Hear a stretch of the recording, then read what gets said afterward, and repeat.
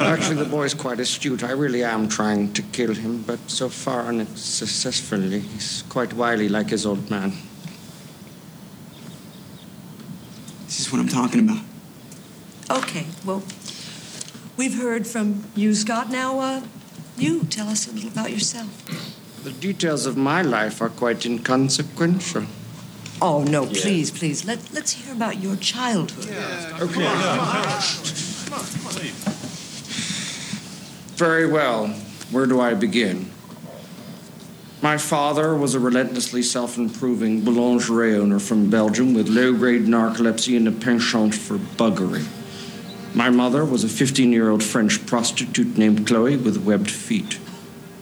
My father would womanize, he would drink, he would make outrageous claims like he invented the question mark. Sometimes he would accuse chestnuts of being lazy, the sort of general malaise that only the genius possess and the insane lament. My childhood was typical. Summers in Rangoon, luge lessons. In the spring, we'd make meat helmets. When I was insolent, I was placed in a burlap bag and beaten with reeds. Pretty standard, really. At the age of 12, I received my first scribe. At the age of 14, as a roastery named Vilma ritualistically shaved my testicles. At the age of 18, I went off to evil medical school. At the age of 25, I took up tap dancing. I wanted to be a quadruple threat, an actor, a dancer. You know, we have to stop.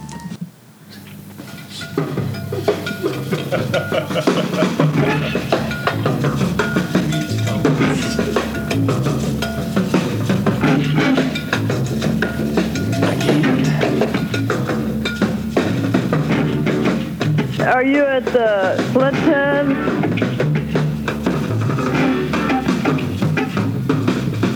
So you do.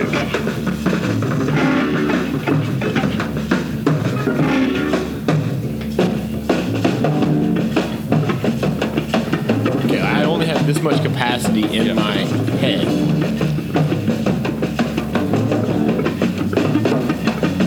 I've got to pee.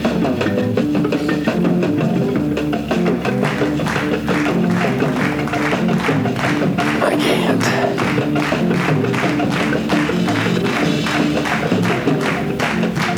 Yep. And I'm a Georgia fan. Dougie. Woo! Woo! No Doug today. Those are all just teasers.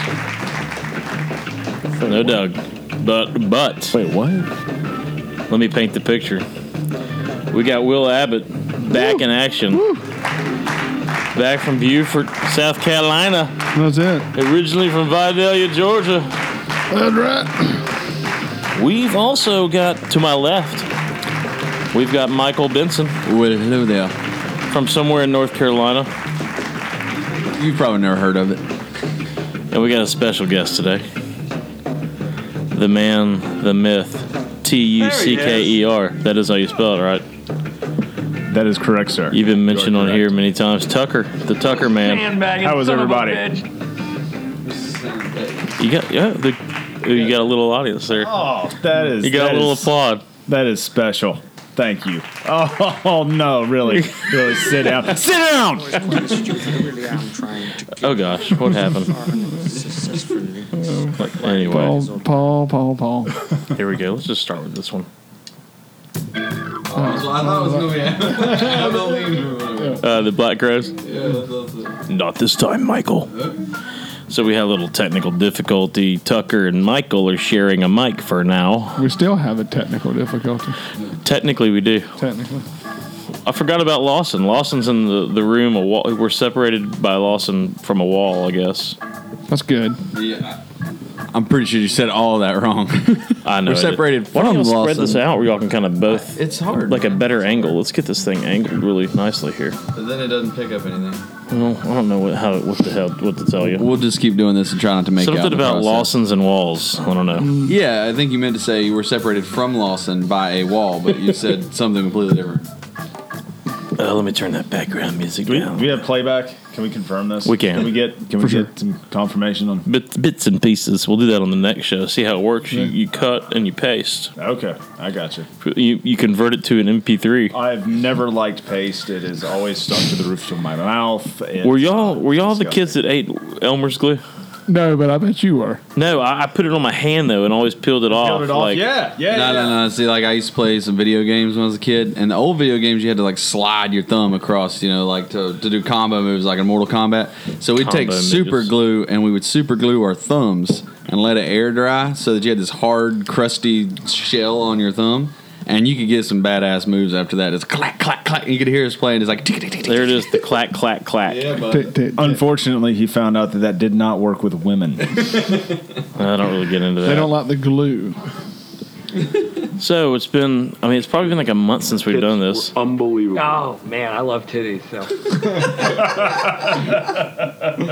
I think we did it like a week before Taylor's Ball, which we're going to talk about Taylor's Ball later. We won't give all the info away now, but we had a good time. It was successful. Whatever the line of measuring success is, I don't really know what that is, but it was fun. So I guess that's We survived. We survived. I don't think the people, well, we'll talk about all this stuff later, but the people at the beer place did not survive, I don't think, too well. Well, in a good way. Yeah, he looked pretty damn worn out when he came up to me afterwards. Fishing. Anyone been doing a little fishing? I know Will has not lately. But we also haven't done this in a month. Well, I fished. We had the tournament, remember? So yeah. we all fished the tournament. The Well, except for Will. tournament. Will didn't fish. I didn't fish, but I fished in the last month. But but I haven't. No, I've been in hurricane mode since the week before the hurricane. A week ago, yeah. So yeah, we had the Bad Fish Taylor's Cup, and I would say you guys did well. Yeah. Second place, we'll take it.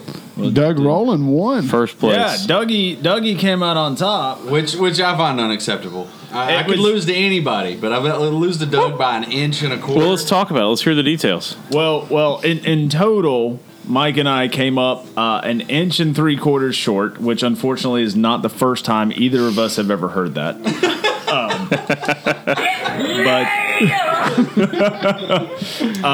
no, first fish out the. We were fishing for what, 5 minutes? Oh yeah, 5 minutes. What are you doing on your phone?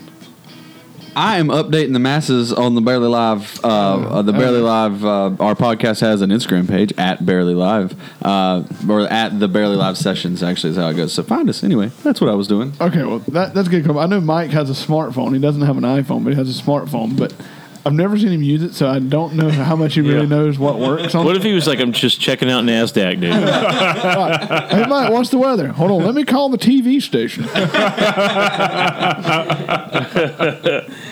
Oh, man. Go ahead, I'm sorry. Yeah, so I think we were on the water for about 5 minutes, actually fishing, hooked up on our first red on topwater, black gurgler, just after sun came up. And if you know anything about red fishing, you know how seriously we were taking this because we were throwing gurglers just start the day off. But yeah, man, we didn't wait long, but then we had to wait the rest of the day before we caught another fish. But whatever, we found two on the But y'all caught 3 fish, and they were 3 fish. So the way the tournament worked was you didn't weigh in, but you took pictures with a special measuring tool of all your fish, and then you got to score 3 fish. Longest total length of those 3 scored fish wins. Ideally, you would catch a lot of fish and then weed through them to find the biggest ones. We caught 3, and so we turned in 3, and we just happened to have 3 very nice fish. So what was the special tool that you had to use to measure the fish? Because I heard the Fly Fishing After Dark guys, they forgot theirs, but is it a certain one you had to use? Yeah, they gave us all measuring tapes, like these cheap little clickety measuring tapes, but they had like a Bad Fish logo on them. They were like a bright green, like something you wouldn't have laying around your house. Gotcha. And you had to measure the fish with that and take the picture with that in the picture. Do you think someone was going to show up with some prank ruler? That's 10 inches. Well, not even that, but like people could have caught a fish last week, and if true. you let them measure Good it on point. their own measuring board, that's what most tournaments like this photo release. They always have some token, is what they call it, that has to be in the picture. So in their case, it was the measuring tape and a token. I think ours next year, we're just going to do a newspaper from that day. We just put a newspaper in everybody's boat. I was fishing with someone about a month ago, and maybe it'll jar y'all's memory who it was, but Every time. Oh no, it was in Idaho with Paul Frank when Tom and I were fishing. When that you almost died. Yes, Yeah. when I had pneumonia. The plague. So he would. So he had the PVC thing cut in half. It had the ruler he built in there. Yeah. And he goes, just trust me, man. Whenever you measure it, you got to add 3/4 of an inch to it. It's just off. It's just off the way. And later in the days, remember you add an inch to it. Like it kept changing all day, man. It was so funny. My favorite, my neighbor has a skiff. It's the Hog Island Boat Works, and it's a cool Oh, yeah. skiff. Yeah. But they have a built-in in the mold. They have a built-in not measuring stick, but measurements across. Yeah, where you measure tape, the- whatever. Yeah, it starts at 1. Yeah, so that's There's no zero on it. That's kind of how his was. So you had to kind of assess it. Yeah, and there's no place that you can be like, okay, well, this is 0. It's just So like really, if it 1. says 39, it's 38. Yeah. Well, I mean, now people are getting serious about it. I mean, y'all see that thing that went down on Facebook this year? Like Oh my that God. kayak guy was like, there's actually a professional kayak bass fishing circuit, if you can believe that. Anyway, this guy was part of it, and he cut the official ruler and like re-glued it and like removed like 3 or 4 inches. But because of the way the fish would lay on it, you couldn't really tell that so because it was- bass are kind of broad, so they'd Genius. hide it. Genius. So he literally shortened it by like 3 or 4 inches. So every fish he caught, he was adding. How the hell did they inches to- find that out? He told one person probably. Well, no, they started analyzing. People were like getting suspicious because he was winning everything, and they started getting suspicious. Well, it sounds like he wasn't too bad off. Well, I mean, yeah, he probably would have been all right, but solid 3rd place. So they every started time. looking at it, and then they like some of his pictures. They found they could see where they were like, "There's no way there's 5 inches right there," Yeah. and so they caught him, but he had to pay back. Like it was like they brought up charges against him. Is that the guy that had to give back like a boat? Well, yeah, he had thousands of dollars. Is worth this of- over a year or a couple years? This is like over a couple years. Because if worth he of won a winnings. boat, that means he ended the season and probably. Well, he had won like a lot, like to the point where like they brought up like it's almost like I don't want to say not racketeering, but there was actual federal charges there was- there was- you can get charged like sued and charged with like Yeah. criminal. What do you call It's it? theft, basically. Yeah, I mean, essentially, yeah. But So, theft by deception. so if he won a boat, does that mean he doesn't need his kayak anymore? That is true. A boating kayak. I'm just gonna say I would much rather have the boat. Congratulations, you graduated. It actually sounds like he needs his kayak again. Yeah, training wheels are coming off. So, We hate to lose you, but here's your boat. oh man. So, damn, I had another thing to add to that. Now I just blanked. I used to kayak fish, so I'm not cracking too hard on you kayak guys. But name me one kayak guy who bought a Tim Stevens. But no, I mean like that bought a flats boat and continued to kayak fish. Tim Stevens. Nobody. I mean, nobody. Like honestly, like Well- oh yeah, man, I just prefer the kayak until you have some other option, thing, and I you think- don't prefer the kayak anymore. I think you go out on a kayak, then you go fishing with your buddies that have a boat. You're like, I don't ever want to touch that kayak again. I'm just hoping I get a phone call. If you load the kayak up into the boat, drive to wherever you want to fish, then jump in True. if you're getting super skinny. Okay, Yeah, no, acceptable. But Yeah. I just don't want to have to paddle 7 miles to be able to, boat gets a skinny. and worry about being able to get out of the mud or in the mud and all that crap. You're not on microphone. I know. I was just saying things out loud. I'm not. He's just talking. You've met Mike Benson, yes? Mike is obviously the one guy that doesn't need a microphone in this situation. My voice carries. What do you want from me? Oh, lordy. So, so yeah, that was the Badfish tournament we were talking about. What any else? So Doug won. Yeah. Well, and I just want to point out there that there were 47 other boats in this tournament. A lot of guides, a lot of good fishermen out there. Our team didn't catch anything. Yeah. I just want to point out that the Barely Live team took 1 and 2. So, it's just, I just want. Will took 0, I took -1. And not that it means anything except for we're good. But hey, just saying. Just throwing it out there. Will, we should have did an over and under how long it would have taken for the subject to come up. I didn't even write it down. But it did come up naturally. No, that was it was a well-run tourney. Just to throw it out there, a week from Saturday, Low Country Fly Shop's doing their one fly tournament too. So if you have any interest in that, contact those guys in Mount Pleasant. I've won my one. I've participated in my one tournament. Usually, that one tournament, I don't catch anything, and I just waste a lot of money, and I get drunk. This time, I actually won something, and I was pretty stoked about that. But I'm afraid. Were it'll you be drunk? Like, oh yeah. We made it there too. Pretty close. Did we get drunk? No. I got drunk. dude. I think I got drunk. Well, I mean, like at the It was like Oh no, we weren't drunk on the water. We brought a lot of beer and a lot of fried chicken. Like a lot of fried chicken. We were giving fried chicken away on the water to Harry and all the boys when we ran into them, and we still had. Harry is essentially the size of a fried chicken, so you couldn't give him that much. So y'all nailed that fried chicken, I bet. We did. Have you seen the size of us? Yeah, you big boys. Two big boys. I love how you tell that story about the Everglades when he fell into the boat. Like, what were you saying? that time that we almost died in the Everglades. I think I told that on there, didn't I? You did. Yeah, I did tell that. Okay, I had the Asian people laughing at you. Oh yeah. Oh no. The Asian people were taking pictures. I mean, well, that's what they do naturally. Is that how they laugh? That's how they laugh. No. The kayaker behind us was the one that was laughing at us. Yeah. Somewhere in Japan, maybe he needs to win a tournament and win a fucking boat. Somewhere in Japan, there's a picture of an Asian person standing on the back of the boat with a thumbs up sign, and in the background is me and Tucker floundering in the mangroves and in the mud. No. I'm on my back floundering. You're trying to save us. This is why we say America weak. I'm looking like a turtle on my back, just legs, arms flailing. So I'm making my debut next weekend. Kayak debut? As a preacher. Oh, that's right. Wedding next weekend in Missouri, the Kansas City of Missouri. Now, your family comes from a long line of odd occupations. You know, your grandfather was a country doctor. Are you leading the ceremony? Oh, yeah. I guess. I'll find out. But country doctor? Well, no, what's all this country doctor talk? Your grandfather was a country doctor. Great-grandfather. Great-grandfather, excuse me. Did he get paid in chickens? No, but highly possible. And maybe wheat. He got paid in sow's blood. Cured which was a commodity at the time. It's the good stuff. A remedy for many ailments. Yeah. East Texas sow's blood. It's the best premium quality you can get. So Fish is playing here in Charleston tonight. I get this text from Nam today.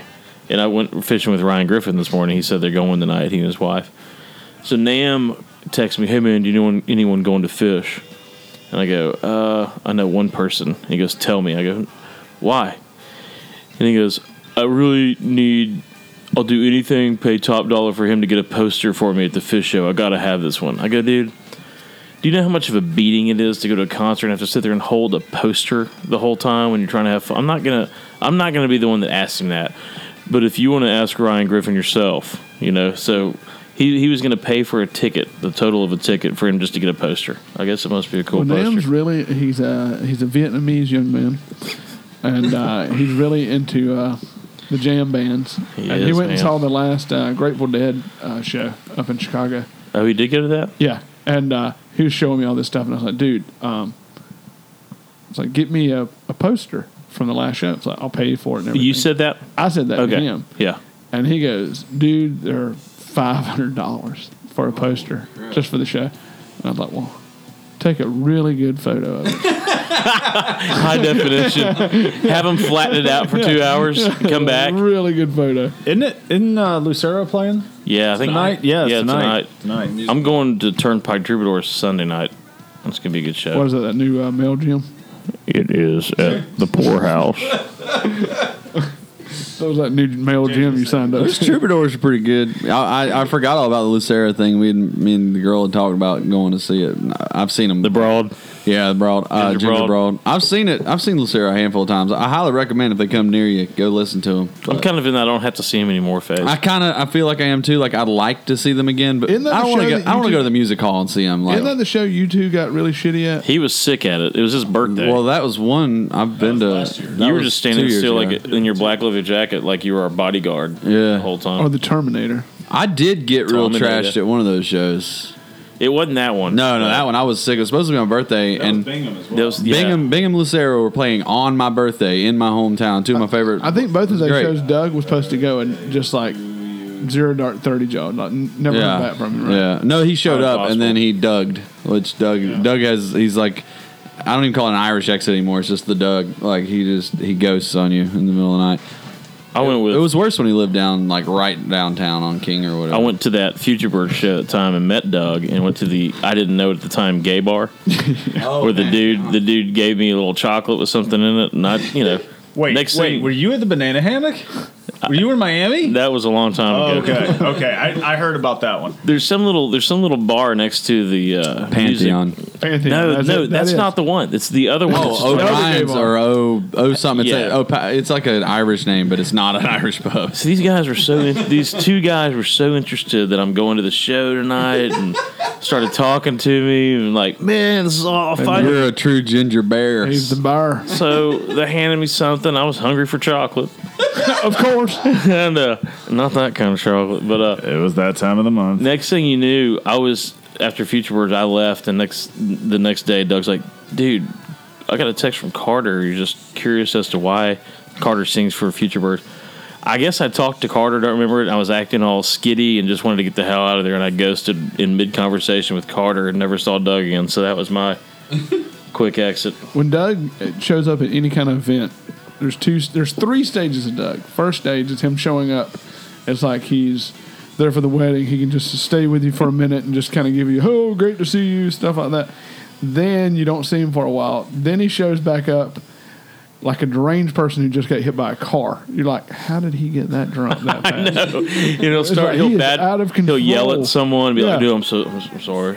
Then he'll feel bad, then he'll leave. It's like, Doug, what's on your ear? And he's like, looking down, trying to zip his pants. You're like, your ear, you idiot, your ear. Oh. And then he just disappears into the night. There's Mike on his phone again. I'm working, boys. All right, so let's kind of wrap this up. We do have to bring up baseball at some point. Baseball How playoffs. about them Rangers? You want to bring it up now? Nah, let's go ahead and move it over. We're going to talk about the Taylor's Ball, another fishing tourney adventure, little hurricane talk. We got 2 special visits actually. We got the Don coming in. Will's the one that cooked this whole thing up. I don't understand how you made it happen. Oh, Donald Trump. Well, he's running for president, and he wants to get out there and wants to hang with us. He did show up a little bit at the Taylor's Ball. Well, he found out like the fishing industry is a multi-million-dollar industry. Yep. So he's really wanting to get into this. Stay on top of that, and he's tapping in. Press the flesh, as they say. What is it, horse for the I heard he likes to grab flesh occasionally. So we're gonna do a little like a bowling ball. We're gonna bring it. That's what it comes to my mind.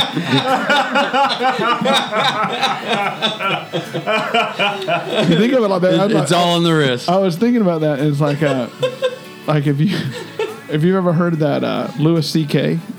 Comedy special, and he gets cut off by a guy in traffic. The guy looks back at him and he goes, "Eat a bag of dicks."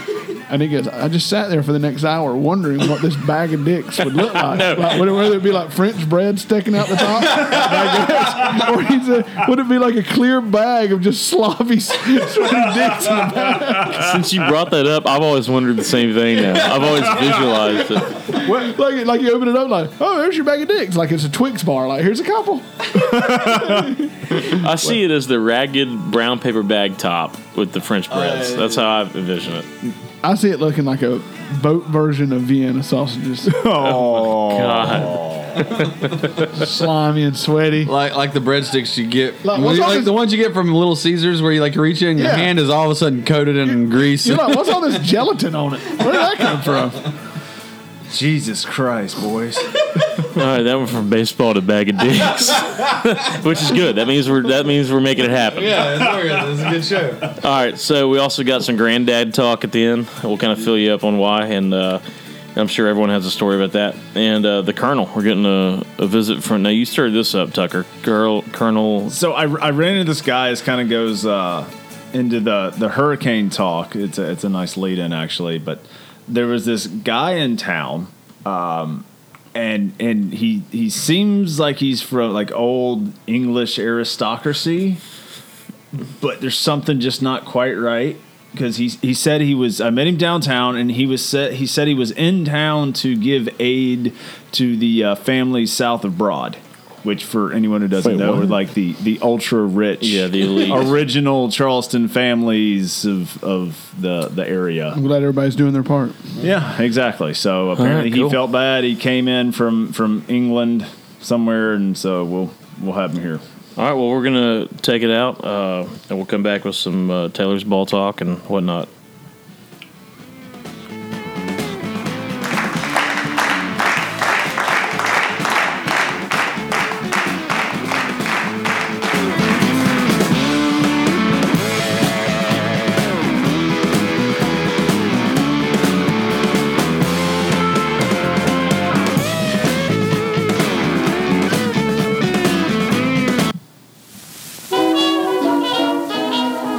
segment of Barely Live, brought to you by Big Gene Chittum's Piss Jugs. That's right. Big Gene Chittum makes the finest piss jugs out there. And boy, does he. If you ever found your... Paul, I hate to get a little live read. Have you ever been on a road trip and really had to go to the restroom? Yes, of course, Scoop. Well, go down and get a Big Gene Chitwood piss jug. You can do it right in the pleasure of your own car. It works for the whole family. Female adapter sold separately. If you gotta take a pee, you're in luck with Big Gene Chitwood's piss jugs. Available now. Back to you, boys. Thanks, Scoop. Shut up, yeah. Is there a wide mouth range? Keep the dream alive with the restyled Honda Accord. The car that made Car and Driver's 10 Best a record 30 times just got better. With features like Pandora compatibility and multi-angle rear view camera standard. The restyled Honda Accord. As Will walks away. At your leisure.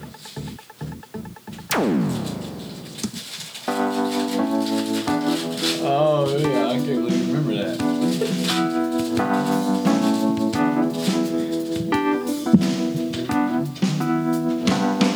His eyes are cold and restless, his wounds have almost healed. And she'd give half a Texas to change the way you feel. Well, she knows his love's in Tulsa, she knows he's gonna go. Michael Garth is singing. It ain't no I know, I'm sorry, I'm singing with him. blood, it's that damn old rodeo. Oh, well, it's blows and blood, it's a dust and mud, it's the roar of a Sunday crowd. It's the white in his knuckles, the gold. Awesomeness. If you don't like that, just turn your radio off right now. We're done. We're done. We're done with you you. don't need anything else from the show. How awesome is that we're playing that song, and I just so happen to wear my black and white checkered shirt today.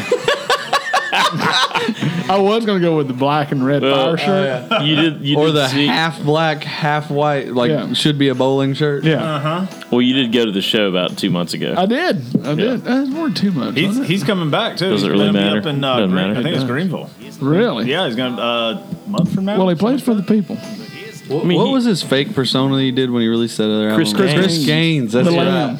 Chris he had Gaines. that weird emo looking haircut thing on the. I bought that album, and it was it was a coaster quickly. Coaster.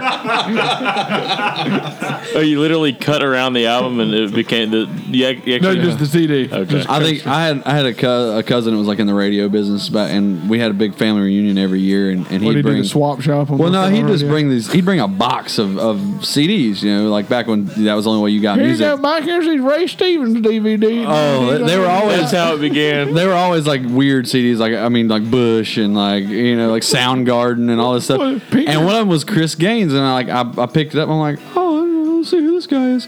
I had no idea that it was Garth Brooks. Quote unquote. Yeah. Once again, I think it became a coaster real quick, or a frisbee. Yeah. Didn't he just do a new album? I think so. I'm pretty sure he did. Pretty sure I heard that. I haven't heard it. But he did a new album because on the radio they were like, "Why? We don't know," but he did. Well, he is a recording musician artist. He is. Yeah.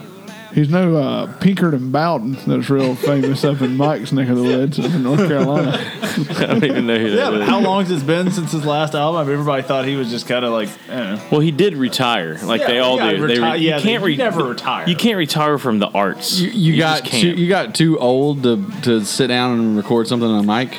I love Widespread Panic fans. Are like, they're done. They're done. I'm like, Fish did the same thing. 2 years, they're going to be ready to make money again. They're going to come back to town. Johnny Cash made an album 6 months before he hit the dirt. Yeah. I mean, come on. You You can't don't ever retire. retire. You need money at some point. Yeah. Tupac's still making albums.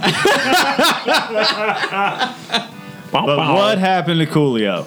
What? Ooh. I think he's a lot on VH1 now. Have you seen a lately picture of Coolio? Yeah, and he's like bald. He's really except holding for, on to those little. Yeah, and he's like all bald except for two little tufts of his little stringy things he used to wear. What's the deal with that other rapper that had the Band-Aid? Now he's asking for money. Nelly? Nelly. Yeah, he's like asking people for money. He started a GoFundMe because he needed tax money.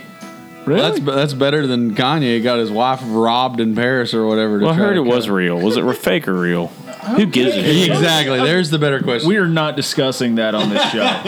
Well, the one thing that take your testicles out from between your legs. Now that does, if we're going to call ourselves a fly fishing podcast, that does ask a interesting question. She got robbed. I'm just thinking of this off the top of my head. I hadn't been to the TMZ site today, this afternoon. But it went like $25 million in jewelry. I thought it was 10. I thought it was 10. Let's just say even 1 million. At 10. I feel nervous flying into another country to go fishing with like $1,000 or even $300. No shit. I like, how the hell do you get in that country with all that stuff? I don't know. Then you have to claim it all and all. Claim it all. I don't even know. There's not enough room on that little form to put $10 million worth of jewelry on there, is there? Maybe it has something to do with the private jet. I don't think you have to claim. I don't think you have to claim jewelry and stuff if you're not trying to stay there for an extended period of time. You have to claim cash. If you're bringing in cash money, you have to claim anything greater than $10,000. Well, you know those idiots didn't bring in cashier's checks. No. American Express cashier's check. You don't accept that? Well, traveler's checks. Traveler's checks. All right. Well, I've received a traveler's check before when I used to work at a golf course when I was a kid. I still don't know how they work. Dude, I have no idea. We used to get them at the well, they're Angler just all the cat. time. If I got one, I'm glad I didn't run the business after that. Because if I got one, I don't even know. Hello, American Express. I need you to cash this. You just take it to any bank, and then do what? Just tell them you want to cash this traveler's check. They're supposedly as good as cash. So, like, when you take it, you have to give them cash But back. they're not. I think it's as good as cash, but with more confusion. People would. This is true because we get a lot of Europeans at the Fish Hawk in Atlanta, and we'd get those traveler's checks once every 6 months, and it would take 6 months for us to forget if we could take them or what to do when we got them and how to process them. Like you're saying, it is cash. What we did at the Angler. Well, they have to sign it over to you. Yeah. That's why they're safer than cash, because without it being signed over to the person who's trying to cash it, you can't cash But it. it doesn't have their name on it though, does it? No, it's got a signature. It has two places for a signature. You've got and that's why when you pick them up from the bank, you have to sign one of the signatures right away, and then your signature when you sign it in front of someone is supposed to match the signature that's there. There we go. It's ridiculous. Luxury. Traveler's checks. Well, and why today? Like I was in Europe 2006. Hey, let's just get rid of this thing because that's blocking y'all. Actually, So yeah, I was in Europe in 2006, right? And even then, my debit card worked without any penalties or fees. Like I could go to an ATM in Italy and take out cash. It was the same, the same like $2 well, this or whatever. Traveler's checks are kind of out. Hell no, not no more. I tried to use one of my cards when I went over to Europe, and all of my accounts got locked. Well, you got to call them ahead of time and tell them. I called them ahead of time, like, hey, I'm going to be in Italy from this date to this date, or I'm going to be in Europe from this date to this date. So if you see any weird transactions, that's acceptable. And I never got locked out. When they say that Visa and American Express is accepted everywhere except here with a phone call, it's not really something. I'm not a big planner ahead when it comes to recreational activities. Well, I feel like if you're flying 3,000 miles away, you should probably plan ahead. Hey, man, they know where they're going. I ain't worried about the routes. How come and what fare? Well, that got weird. What were you? All right. Well, now y'all want to finally put Taylor's Ball to rest? Let's just talk about it. Yeah. We'll talk about Taylor's Ball. We've been talking about the damn thing for like eons. Let's just recap it and never talk about it again until next September. Tucker wasn't there, so I'm going to take the mic. So yeah, where were you, Tucker? We got a shield over his pubic region. Working. I don't understand. He was in St. Louis. No, it wasn't St. Louis. Yeah, because you flew in the morning Missouri, of dude. the. We're like brothers of the Missouri. The Sunshine State. He got Sunshine. He was my partner for the tournament. Was the same weekend, and Tucker's my partner. He flies. Oh, it's the next day. What time did you get back in? Like at 1 a.m. the morning of the tournament. 1:30 when I got back to the house. Met me at my house at 4:30 in the morning so we could go fishing. And y'all came second place. Hey, whatever. You don't need sleep to Well, catch good thing you redfish. had all that adrenaline from being in St. Louis all week. Paul, if you needed to be rested to catch redfish, I would have never caught a redfish in my entire life. Yeah, that's true too. That goes for just about anything. Yeah. Well, so good time. I think we had about 250. We'll just round it up a little bit. I think it was 250. The largest crowd that they've ever had at that brewery. Granted, it's a fairly new brewery, but we packed that thing, man. I don't think they could handle any more people than that. How many kegs did they go through? They went through a lot. 33. 33 kegs. Dead. We like to drink. Yeah, so he came up to me at the end. He goes, that wasn't 150 people. And I go, well, I told you 2 to 250. And he goes, well, and he looked so worn out. Like, you know, because we did this But at growl. the end of the day, he just made a lot of money. To be fair, Paul looks like at any given time that only about 75 people would give out his number to him. So I don't even know what that means, but we'll go with it. But they had to bring in another bartender. Yeah. Oh, yeah. I mean, I had to call her from home and say, come in here. Yeah. And honestly, I mean, even with the amount of people that were there, they handled the crowd really well. Like, I mean, there was some minor complaining going on, like, oh, it took me 5 minutes to get a beer. But I mean, honestly, for as busy as it was, it's a bar. It went really smoothly, and everybody had a good time. I don't think anybody was really upset about anything. I think next year they should put like a beer hopper outside, like just a one keg where you can get like Yeah. Make, you probably have to buy that ahead of time. You had to go, the people just love to complain. You got to go in. You got to experience. It was a bar setting inside a brewery, so that's TVs. Cool. Clemson game was going on. on. Football's on. It's like, what's the complaint? And the thing is, like I heard people mentioning it. I don't know that anybody actually openly complained, like, "Geez, oh, screw this." No, not really. You know, yeah. If you're going to go to a movie theater, they might not have the candy you like, but they still got candy. Yeah. You know what I mean? I think Jake Ellington got the award for the most consumed. There. Oh, was he real good and drunk? Oh, I saw him like I was pretty drunk. I saw him like he'll once, tell you like there was a guy there that looked like Jake Ellington if he had zero hair. Like, I'm not talking about like short hair, like zero hair. And I was like, he started walking up with this group of people, and he was dressed a little fancy Charleston, like Jake likes to do. I was like, what the fuck has Jake done? Like, is he sick? What, Jake, this is not a good look, brother. And I was like, it wasn't Jake. What the fuck are you doing? I had a little bit of an instance like that. This was a long time ago, but I was out of this bar really late, and it was last call, and me and my buddies weren't getting thrown out quite yet. We were going to stay for the after party, and I see this guy walk by. He looks like one of my classmates from school. And I go up and I grab him by the shirt. And I pull him towards me. I'm like, you motherfucker, what are you doing here? And I was like, called him by his name that I thought he was. He goes, that's not my name. I was like, so I just let it go and like smoothed out his shirt. I was like, I am really sorry. Where was this? Well, I hope you're having a good time. Where was that at? I don't even remember now. I really don't remember now. I could probably answer that. I don't know. I wasn't there, but if I was a betting man, I'd say it was the old Brick. It's generally where you and your hoodlums were hanging out. No, it wasn't Brick. That was a good guess. I can't remember. Is that your clubbing days? That was my clubbing days. I worked at the club upstairs and across from the Brick. So, did they give you the tank top, or you just wore the tank top when you worked at the club? It was really just a work outfit. You know, it's not something I'm not work outfit. So I didn't work out in it. That's his outfit for work. Yeah. Let's do some tank It's top. really hard to get all the glitter off. Like really hard to get. So is it fair to say that the tank top is just as in fashion today as it was in the 80s, but just it's still where it is in the fashion? I know. I don't think so, man. I think. Wait. Let me take this one. I'm just gonna say that instead of being like really like muscular guys wearing the tank tops now, it's the incredibly scrawny, skinny guys that are wearing them. Also, the people that are fat that wear it too tight anyway. Yeah, like, maybe that's true. They're trying to hold it all in. What about the James McMurtry take a T-shirt, take the neck out of it, rip off the sleeves? What are we calling that? Is that just a ripped up T-shirt? That's a cutoff. These are fashion. But they're trying to make it look like a tank top. These are fashion tank tops. The only time I ever did that was like in high school when we was like on football team, you know, and you'd like cut the sleeves off and then you split it down the side a little bit, you know, and then you cut the collar off of it. That's the only time I ever did that. It becomes a rag, I won't essentially. even sleep in a fucking tank top. They're pointless. But why do people wear it? Why don't I sleep in a vest? I don't understand that. I don't understand. What about the tank top undershirt? What is the deal with that? What's the point? I'll tell you this right now. Like Will might be able to do it. He wore suits boots for a long time, but some of the shirts that maybe it's just me, but some of the shirts I get like rub my nipples raw. I'm not joking. I'm not joking. You can't get that. I have especially if they have embroidering on. Yeah, I have to wear something under there, and I don't want to wear a full shirt because it's bunchy and all. So I've been known to wear a wife beater under the. That's what I was gonna say. Is like, what's the purpose of the wife beater? What is it? It's chafing. It's a chafing guard. I think it's a upsell accessory with a gold chain. Like whenever you buy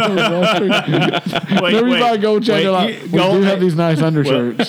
Gold plated. Gold plated. Excuse me. Gold plated.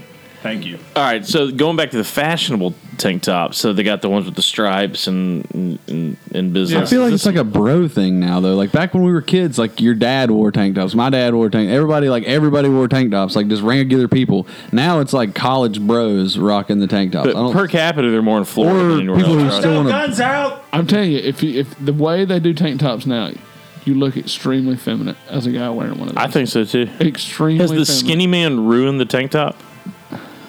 It used to be kind of. I a think tough the thing. tank top ruined the tank top, but that's just me. I've never been a tank top guy. I think I had a Spuds McKenzie tank top in 5th grade. When I was a kid, I think I got some pictures laying around of me in a tank top as like a 7-year-old. But I look at a tank top is what you want in a tank top. It's like maybe finding a pair of shoes that your friend's letting you use that you don't have. It'll work in a pinch. No one's ever going like, I'm going out shopping today and I'm getting the baddest fucking tank top you have ever seen.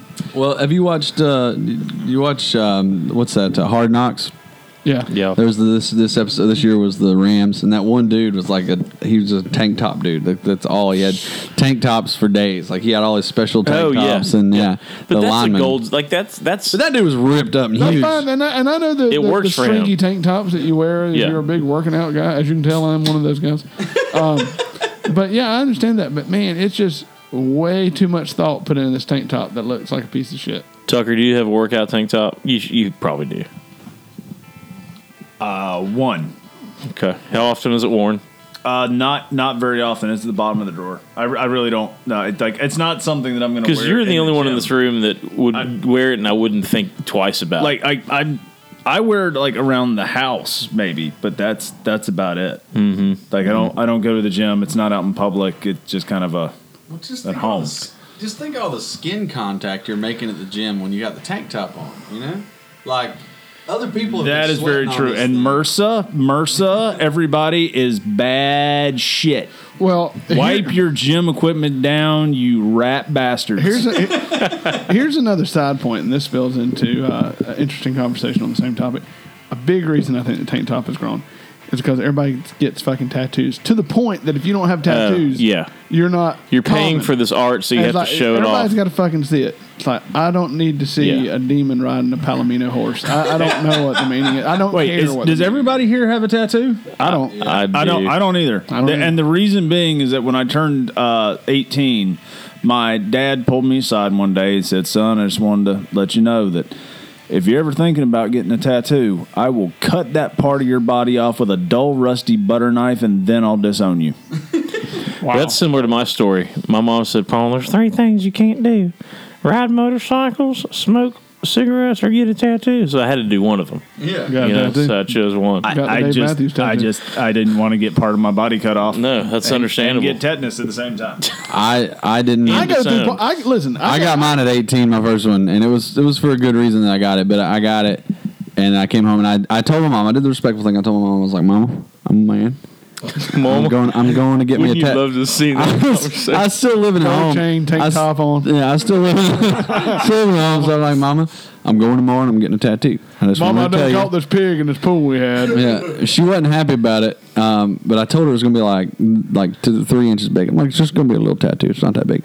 It takes up the entire upper arm on my right side, and I came home and she lost her ever-loving mind. She was like, "I thought you said it was going to be this big." I was like, "Well, you had to fit it in and everything." Well, I was freaked out about showing my parents. I think I had it 6-7 years before I ever showed them.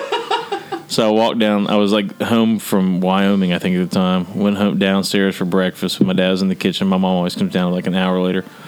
I walked around the kitchen for like an hour. He never noticed it. Finally, I go, Dad, here's my tattoo. He goes, oh, wow, that's pretty cool. I like that. Mom came down there and she goes, oh, my God, I like that. That's sexy. She goes, that's sexy. Your mom said you had a sexy tattoo. Yeah. That's a sexy, horribly drawn rainbow trout. All right, here's the reason why I'm not opposed to them. I can't stand when people flaunt them out like you gotta fucking see their tattoo like it's their business. Their Asian sign for flower. Fucking barbed wire, all that shit. Barbed wire. Look, I know if I got something, I end up hating it. I love fucking lasagna. I can eat enough lasagna that I'm going to end up hating fucking lasagna. I don't want it on my arm. I'm going to have to deal with this thing. That's my thing. I've never had anything that's that important to me, but you know, but one of the funny things I think about the barbed wire and like the tribal shit is like people are getting it to like, oh, I'm tough, but they don't get it on the inside of their bicep because that shit hurts. Oh my God! Or just to say how tough I am. I have a tattoo that's solely on the underside of my arm. The entire thing. Spelled Docvid? No, well, it kind of does, but it's Cherokee. It says Asunido He, which means fisherman. But the whole thing is in that under part of my arm. So I went in there and the guy like... Did it hurt? Yeah, it hurt. The dude went in there, the guy's like tattoos on his face, like huge nose ring. You know, and he's like, hey, man. He goes, all right, where are we going to put this thing? I was like, oh, I'm going to put it right here. And I showed him. He kind of looked at me and he looked at it and he goes, this is going to hurt. And I was like, okay. And he was not lying. It hurt. I did my best man up, just try to look away, like stare at the ceiling, pick a spot out and just stare at it. Like, it was not comfortable. It wasn't like the worst thing in the world. You can live through it. Is it shorter if I get it in Creek? Let's do it. They don't have an alphabet. How about a quick spot ad? If you need a tattoo, go to Asheville and see Danny Reed. Oh, yeah. Crooked Creek Holler. There you go. Danny will send you the invoice. Yeah. And he was one of our guys that gave us some stuff for Taylor's Ball too. Cool, Crooked Creek Holler. Check it out. But yeah, we went from Taylor's Ball to tattoos. Bam.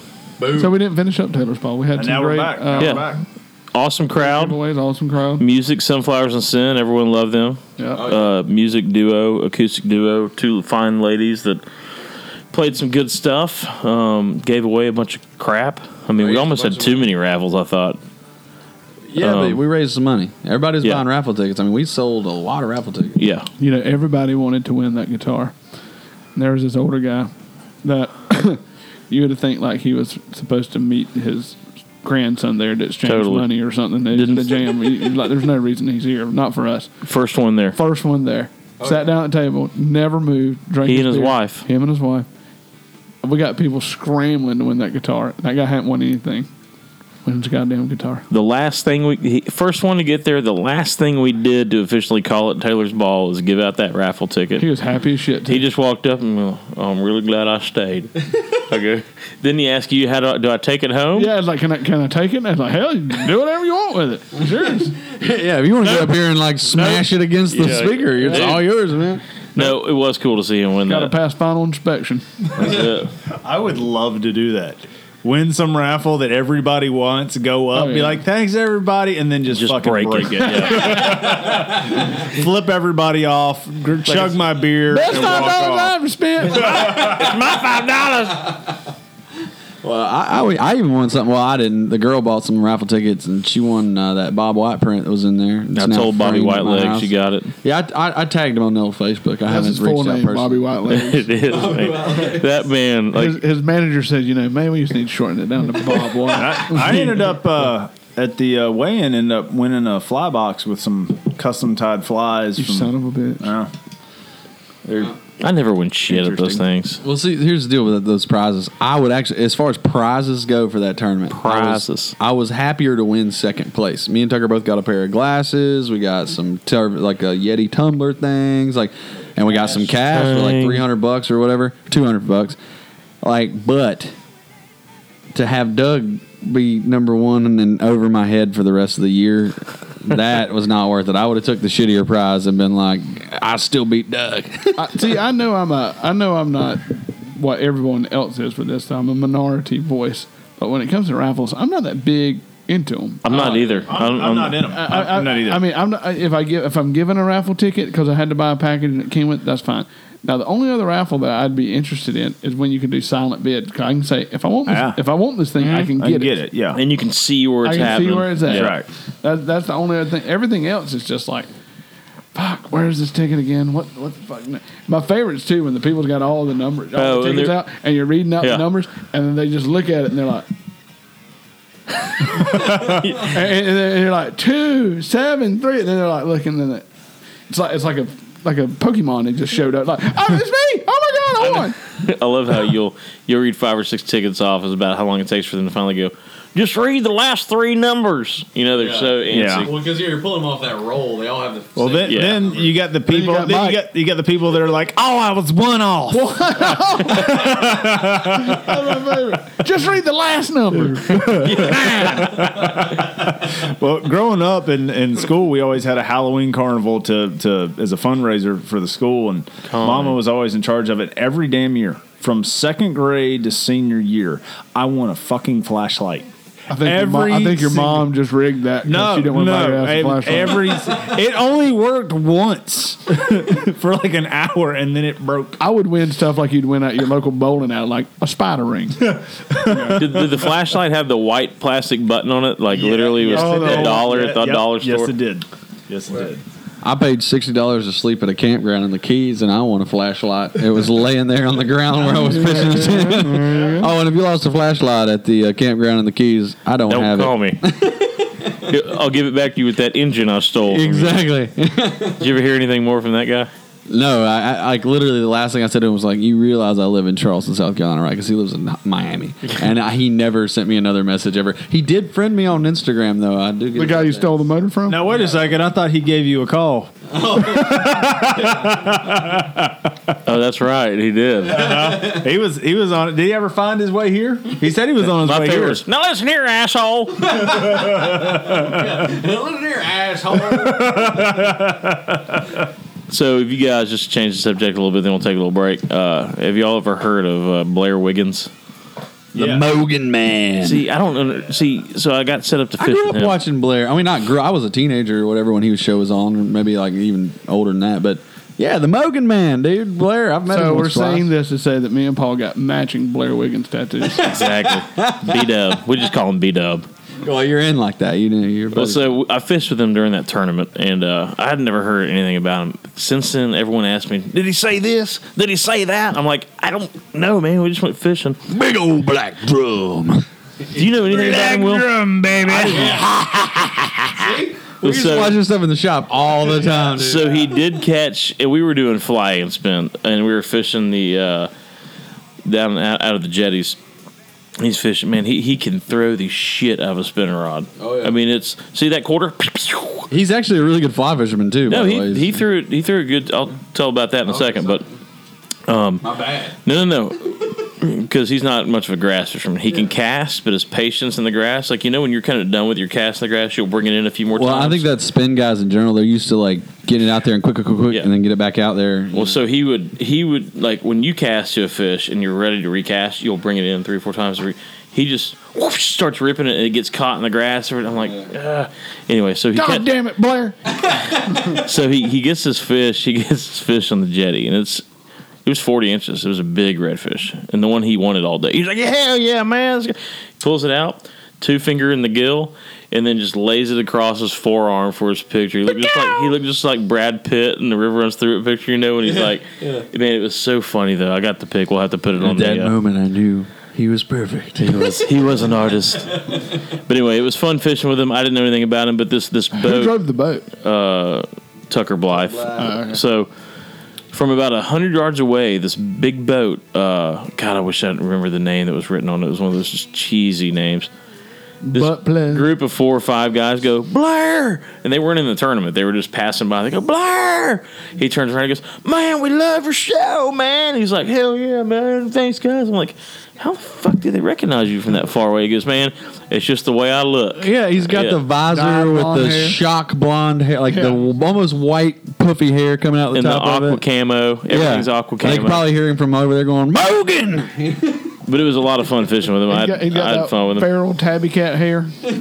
Yeah, that's about it. You know, honestly, what it looks like. You know those visors that have the fake hair. Yeah, that's what it does. That's exactly what it looks like. They based that off him. I cannot stand He's like those an things. outdoor version of Guy Fieri, kind of. He's a good dude, though. I enjoyed it. Actually, a very good point. No, yeah, I met him once or twice. Like, shook his hand. I didn't get to fish with him because I'm not Paul Puckett, but you know, hey. Well, hey, Richard Queso. I bet Richard Queso knows him. Let's ask Him and Richard Queso later. are tight. I'm pretty sure. Let's ask Queso that later. Yeah, we'll ask him about it. Next up on Dorado Dogfish and Diners. Let's hear from Scoot. We'll be back in a second to talk about Matthew. You're everywhere I go, 'cause you're everywhere I've been. You're everything I wanted, and I want you back again.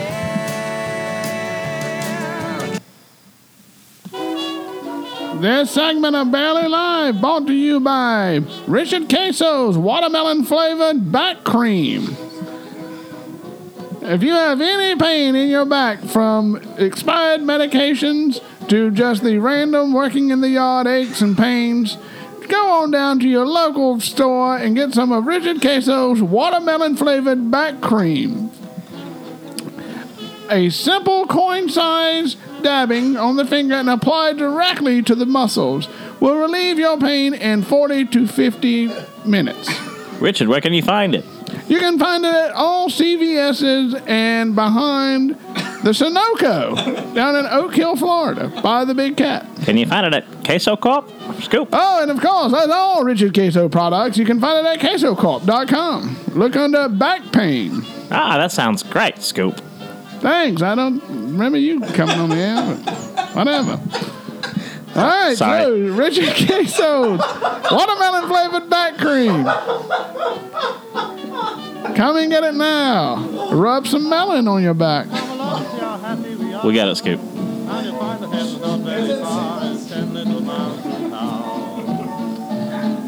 Me and Blab Wiggins are really tight. We got it, Scoop. Thanks. All right, you got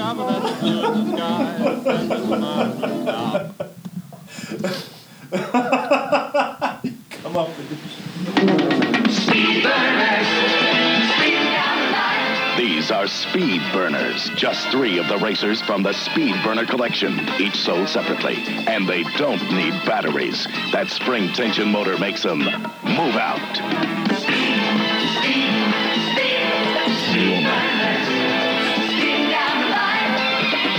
Speed Burners, each sold separately from the Speed Burner collection by Mego. I'd like to dedicate this song to Chris Christopherson and Johnny Cash and Billy Swan and Funky Donnie Fritz and pissing in the wind, betting on the losing friends, making the same mistakes we swear we'll never make again. Pissing in the wind, buzz blowing on all our friends. We're gonna sit and grin and tell our grandchildren. Well, boys, anyone doing a little pissing in the wind last week? I did a little bit. Boy. Old Matthew. The drunkest I ever got with a family member was one of Penny's uncles listening to Jerry Jeff Walker. Didn't he keep reminding you went to North Texas too, or something? Yeah, and he has a vest of his that Jerry Jeff threw in the top of a coconut tree when he got in a fight with his wife. That's a whole nother talk, is a vest talk. We could go on for days on vests. Well, yeah, so I got all these text messages from you fools about all your drinking escapades during Hurricane Matthew. I was living in a hospital. Yeah. Literally. I was living with 2 70-plus-year-old people, but known as my parents. So it's kind of like a hospital. Fox News was really loud. There was a lot of naps. I had my girlfriend's parents with me, but they didn't feel like leaving their home out on Kiowa. Wow. Like, you kind of need to. So yeah, that's a whole nother deal. Well, they're from Minnesota. They've never been through a hurricane before. And so, we still had, we were watching the weather, and then like, all right, let's watch it every 30 minutes or something. Yeah. Watching it constantly. That's what we did. Just, no point in it. But So after the satellite picture started getting fuzzy, I was like, all right, let's pop in a movie. Let's enjoy the power while we have it. No, let's play board games. What night was this? Is this like Friday? This was Friday night. So y'all stuck through it at Kiowa?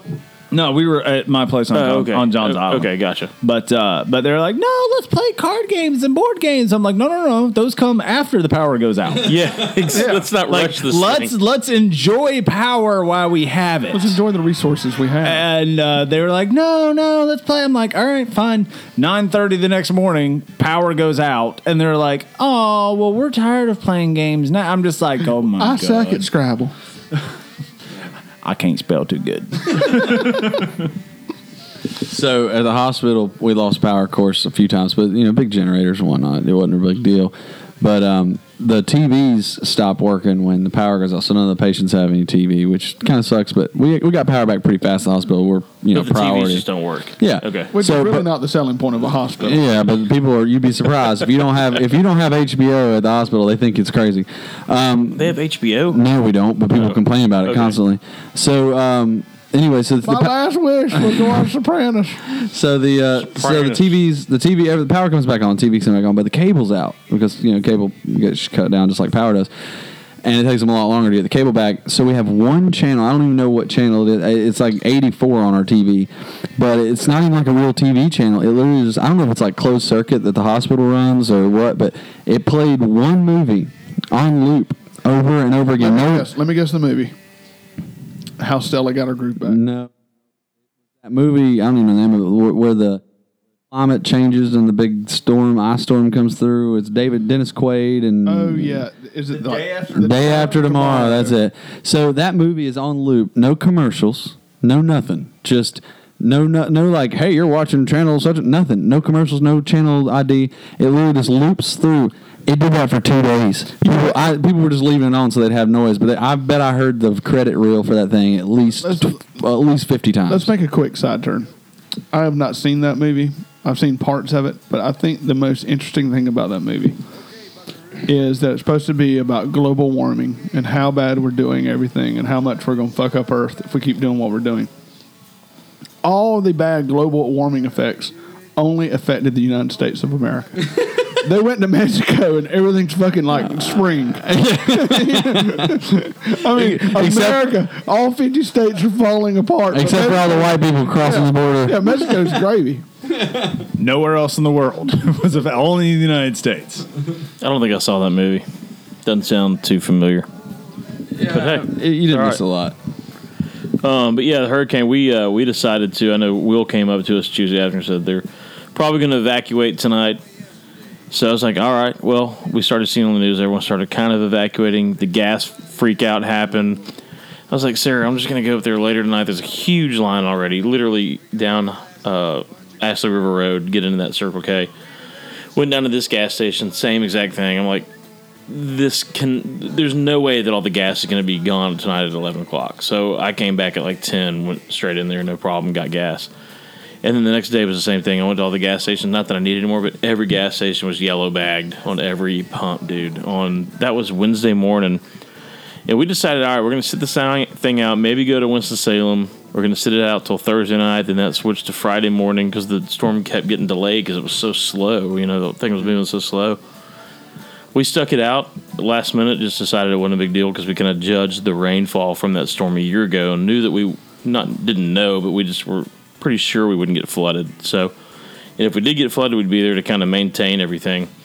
But so we stuck it out and everything was okay. And then I met you Sunday morning at home team and don't remember much about that 8 hours. No.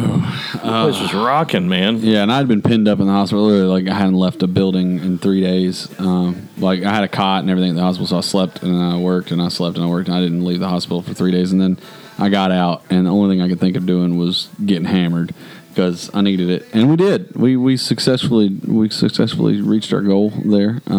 Speaking of rocking, I went to my parents' house, their farm, and we took another family with us with a kid.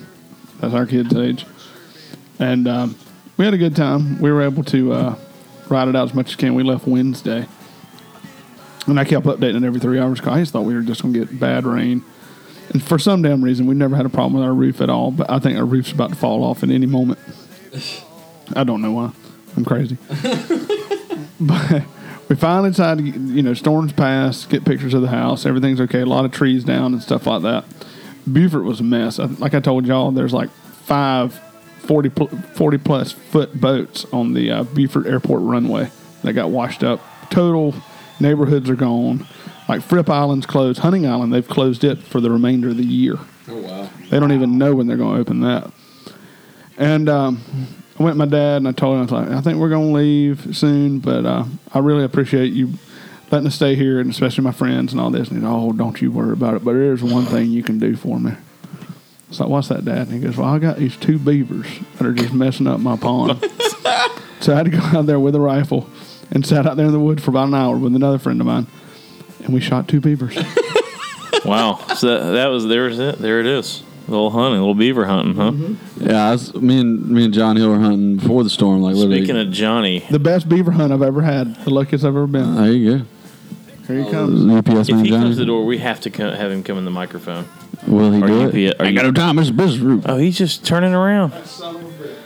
No, he's stopping. He's stopping. Oh, get him in the door. Get him in here, Will. I can see at least I can get a picture with it. No, audio record that whole thing with your phone. Go do audio memo. Anyway, so I think we've talked about Johnny on the air a few times. Yeah, the UPS driver guy. So 3 days ago, we had all these shipments. I had to leave to go pick up lunch for 10 minutes. When do you think he came? When you were at lunch. The 10 minutes I wasn't here. Yeah.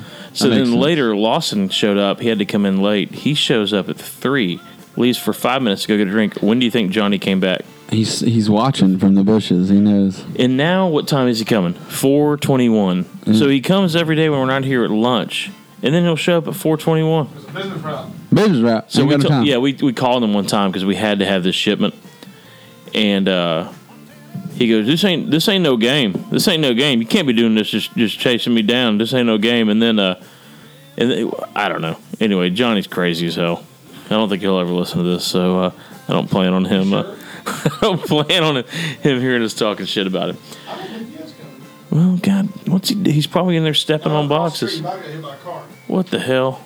Anyway, but so anyway, hurricane. So Charleston, Beaufort. Tell us the Beaufort report, Will. He was. Well, just Beaufort got nailed. A lot of homes, a lot of docks, a lot of homes flooded. A lot of houses really screwed up. A lot of. I know it's not the saddest thing in the world, but a lot of docks are gone. Yeah. And so when you have that in marinas, and so when you have that, it's not really safe to go in the water right now because, I mean, there is concrete dock marinas that are just, everything's gone. You just don't know what's in the water at all. Yeah. And bridges and roads are destroyed. There's people that still cannot get in where they lived, even to see what they have left. So it's pretty shitty. But we're back. We're safe. Got everything working here. Give a little shout out to Verizon since our internet's still out. They've extended our data, free data, till 17th. Monday. Yeah. So that actually helped me out because I was able to watch the baseball playoff through the data to my computer. Well, I don't know if that helped you out or not. We're able to ship people's packages out through data on our phones. Yeah, that's true too. Mm-hmm. Yeah. How about Kiowa? House turned out okay? Yeah, their house is fine. They had power out for a while. The roads out there to get out to Kiowa were really bad. There were a ton of big trees down across the road. Actually, the shout out to the folks on Johns Island. They were out there before it was even safe to be out there. Wow. With chainsaws and trucks and tractors and clearing the roads themselves. They did not wait on city officials to start doing it. They did it themselves. Same thing with Beaufort, man. They just cleaned that place up so fast you couldn't believe when you got in how cleaned up it was. Yeah, I mean there was a guy out there in this old tractor with a chain dragging the road to get all the debris off so you could see which lane you were in. Well, I mean just even there were guys out there with rakes raking off the road. I mean it's crazy. They literally in Beaufort. and I don't know if they did the same in Charleston. Maybe they did, but they're like whatever yard debris or damage you have, they just put it in a big pile on the side of the road in front of your house, and FEMA's going to pick it up.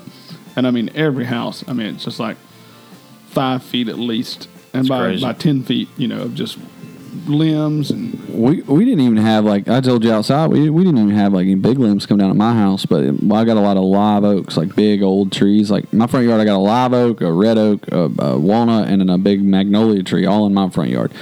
And of course, they just dumped a lot of little limbs and leaves and just crap coming out of these trees. Just in front of my house, I've got like 9 yard bags, and then me and the neighbor kind of made a communal pile of limbs that's probably 4 feet tall and 20 feet long, like just a row beside the road. And then I've got 9 bags. He's got like 8 or 9 bags, a yard bag. I mean, so just between 2 houses that didn't even take any real damage, we've got half a dump truck load worth of debris. I mean, it's going to take, like, if you just drive around Charleston, everywhere you go, there's just walls of debris on both sides of the road. Like, it's going to take them weeks to get by, just to pick up all that crap, man. Well, flooding was bad in Beaufort, and I know St. Augustine got it pretty bad. Like, Vaughn and them had to go ahead and strip down the Black Fly Cafe, and I think they're open now, but I think they had like 2 or 3 The feet restaurant got hammered, yeah. So I was talking with one of the guys that I worked with, lives in Jacksonville, said he plenty of those guys made it fine, some guys did not. He said one of his buddies had a house that was on the beach, not directly on the beach, but maybe 75 yards in, had about 30 yards of dunes. He said that the waves were lapping on his 3rd-story balcony. Wow. 20-foot storm surge, something like around there. Well, my buddy that actually went with us to my parents' house, his parents left, and their next-door neighbor had a boat on a boat lift. It got taken off the boat lift and put in their front yard. Jesus. Yeah, so there were. If you were, right on the coast, they got it pretty hard. Edisto Beach got nailed. They have like down their main road. It's like 3.5 feet of deep sand. Yeah. Well, I mean, one thing and you mentioned your girlfriend's parents, being from Minnesota, never lived there. That's one of the biggest problems. Is we've been so lucky here. We haven't had a real hurricane in 20 years, 25 years or something. It's been 12 years since a hurricane made landfall on the East Coast. Yeah. So I mean, the problem is, and for those of you who don't know, Charleston's had an explosion of population growth in the last 10 to 15 years. And so I would say a good solid 50 to 60 or plus % of the population has never seen a hurricane, never even got close to a hurricane. Yeah. And so, like, there was literally, like, a lot of people I know were calling me, like, what do you think? I was like, get the hell out of here. I was like, I have to be here. I don't get a choice, but leave, go anywhere. Like, you don't know. I was like, even if it misses us, then so what? You took a vacation. Like, they just, they and I had a lot of them come after that stayed, and they were like, holy crap, I've never seen anything like that. Well, no crap. You think they're just joking on the Weather Channel? And that was just a cat, too. That was a 2. Yeah, that was a 2. That was a 2. That was a 2. Anything bigger than a 2, I'm the fuck out. Me too. I'll be up in the mountains. That's kind of what I made my judgment call by. They were not that for sure, but they kept tracking it to be a 2 by the time I got here. If it would have been coming straight off the ocean, I would have been gone. But the fact that it hugged so many things and it could have gone anywhere, I thought it was going to go inland right in Georgia, but it finally did that swing.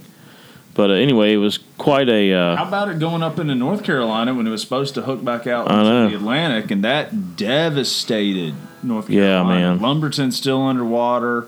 Hospital's gone there. I mean, it's not gone, but it caught on fire. And they didn't really do a big evacuation until Friday. No, the governor's furious because more people didn't listen. I'm like, dude, the only warning from the Weather Channel was for that, like, Brunswick County, Wilmington area. Everybody else was supposed to be fine. Duck, Kill Devil Hill, the entire Outer Banks was supposed to be fine. They got freaking killed. Yeah. Well, getting back into Beaufort, it hit Saturday morning, like 3 in the morning. Yeah.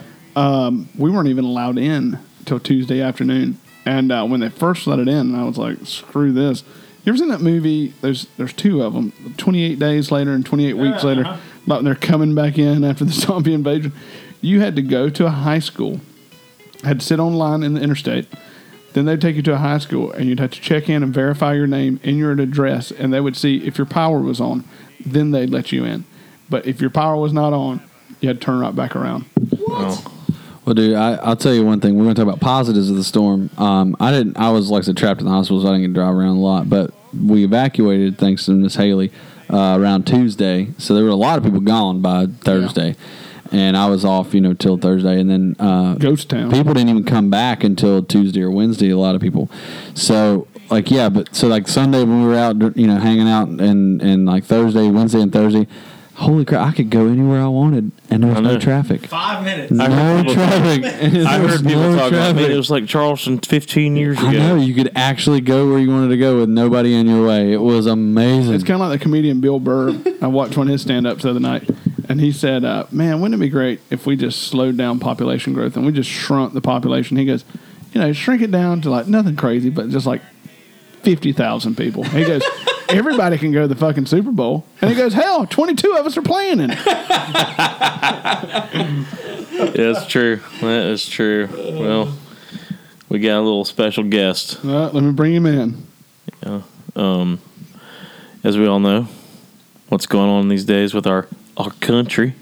We got a new presidential election coming up soon. So Can't stop. Can we just stop it? Just give it to somebody and make it and this stop. show is never political. No. We're not being political, or we'll never be religious or political. We'll just be No. politically religious, but that'll never happen either. We're just all Southern Baptists. But anyway, Tucker's Presbyterian. I was going to say I'm Presbyterian. Same as I. Yeah. But I thought, we're a dying breed that if you find a Presbyterian, you're supposed to tag them and release them into the wild, like you'd ever find a Presbyterian in the wild. I wonder let's see if Donald Trump is. Let's introduce Donald Trump. Here we go. All right. Good morning. Thank you very much. Hear that applause. Oh, yeah. A lot of people came out to see him. Yeah. What's up, Donald? Thanks for coming, buddy. Thank you very much. Yeah, thank you. So how you doing today, man? Thank you very much. Okay. I got it. So we got a couple questions, and if you don't mind just hanging out with us, just kind of loosely, and just wanted to get you on the show and talk about the Taylor's Ball a little bit if we can. I fully understand. Okay, well, good. It's not a whole lot to really understand. Just Michael, have you ever met Donald? No, I haven't. Nice to meet you, Mr. Trump. Yeah, good. Yes. Tucker? Mr. Trump, it's a pleasure to be sitting here with you, sir. Yes. So, hey, we just wanted to talk to you about the Taylor's Ball a couple weeks ago. I know it was a while back. You probably worked your ass off campaigning, and I know you met a lot of people and some good friends of ours at the Taylor's Ball. I fully understand. Yep, yeah, and so you met some friends of ours at the Taylor's Ball, and just glad you were there. You want to have a little something to talk? I have so many friends. I thought it was terrific. It was clean. It was nice. And the bed was good. Okay. This has been the most amazing experience. Oh, well, good. The most amazing experience of my life. Well, good, bud. And I'm just glad that you made it. Thank you so much for coming over here and joining us. So, but go ahead, Paul. Yeah, no, I mean, well, I don't know if you had met it. I'm sorry I didn't introduce you guys earlier. But what was the first thing you thought of when you got to the Taylor's Ball? They don't know what they're doing. Whoa. Well, I don't know about that, but I think we had a good time, Mike. Yes. Yeah, I feel like it was pretty well organized. I feel like we knew what we were doing. Tucker, I know you weren't there, but it wasn't that hard. We had a good time. We raised a lot of money. We had fun. But we didn't. I was confused. We didn't see a lot of photos of you at the event. They have a picture of me from behind. I was extremely careful with my hair. Okay, yeah, you got a great do. I mean, how much hairspray do you need on that thing? I mean, I like your hair. Oh my god, that thing is like a damn animal in itself. Yes. It's a quick yes. He's a quick man. Hey, so anyway, you got to meet me, and I know that was the highlight of your night, I'm sure, and Will. But of course, I know that you were talking. You had some comments about me in particular, Donald, and.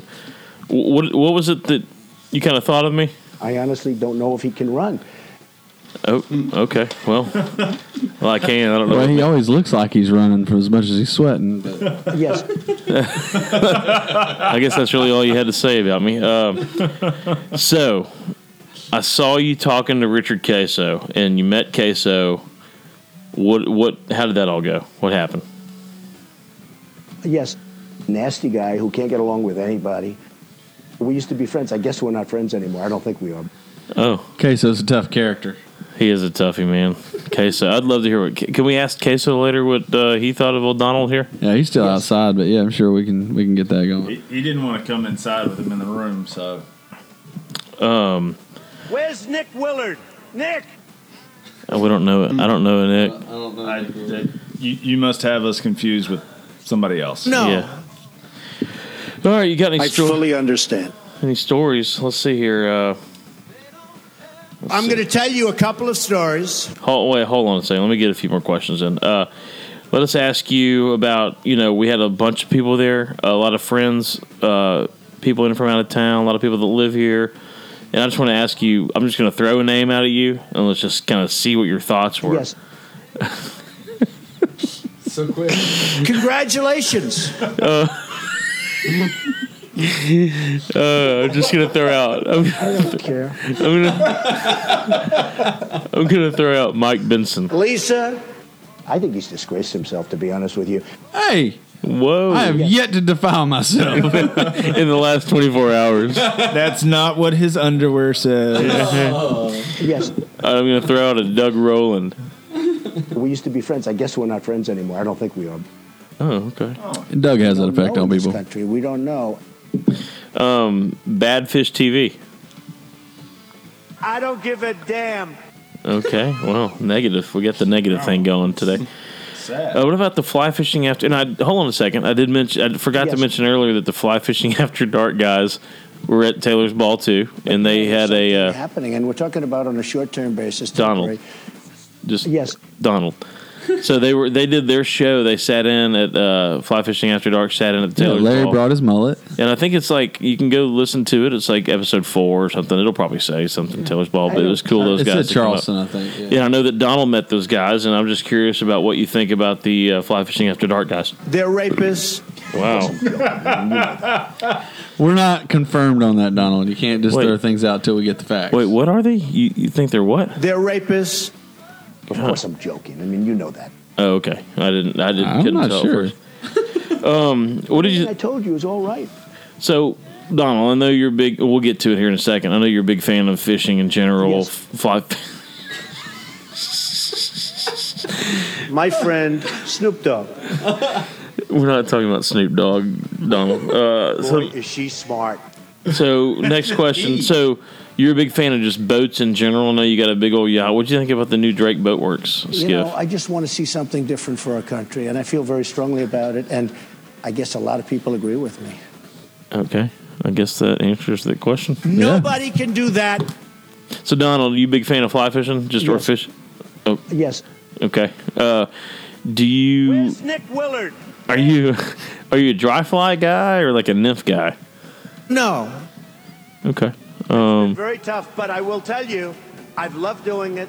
I've met the most unbelievable people. I call Melania all the time. I say it's incredible. Fly I fishing. thought it was terrific. It was clean.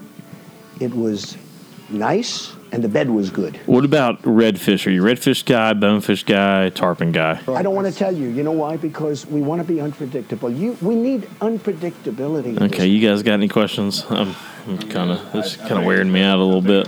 We all need to laugh. Yep, that's very true. All right, Don. Well, hey, good luck. To get going. Okay. Thank you, Thanks fellas. for everything. Appreciate it. Thank you, fellas. It's been very tough, but I will tell you, I've loved doing it. All right, buddy. Thanks, man. I Appreciate. say it's incredible. Okay. All right, well, we're going to go to a break. Have to get going. Yeah, we did too. Thanks, buddy. Thank you, fellas. All right, y'all. We're going to be back with a little granddad talk. The I Colonel fully understand. and Don's just going to keep talking. I'm sorry. No, you're not.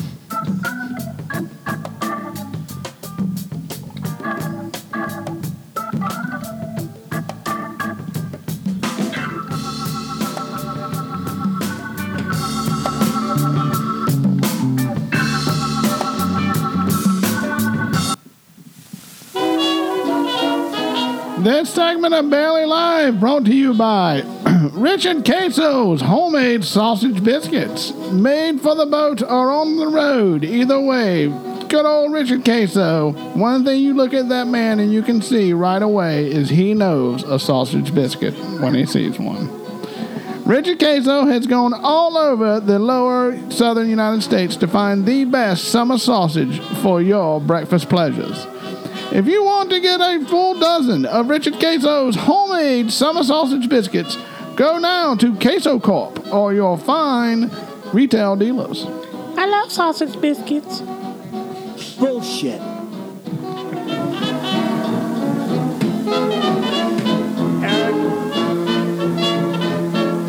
My friend Snoop Dogg.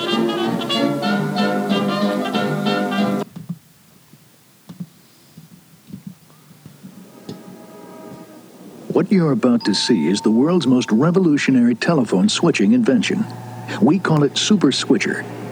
It has almost no moving parts, yet handles 4 times more calls than its predecessor. It required an investment of $400 million, but should ultimately save $1 billion a year. And soon, every major American area will have one. Looks dull, eh? Well, imagine that each of these cars is a long-distance call. This new invention can handle over 500,000 an hour. That's 5 days' traffic on a busy Los Angeles freeway. Super Switcher. It should go a long distance to prevent traffic jams on your long-distance calls. The Bell Systems, people using technology to help keep down costs and improve service, keeping your phone system the best in the world.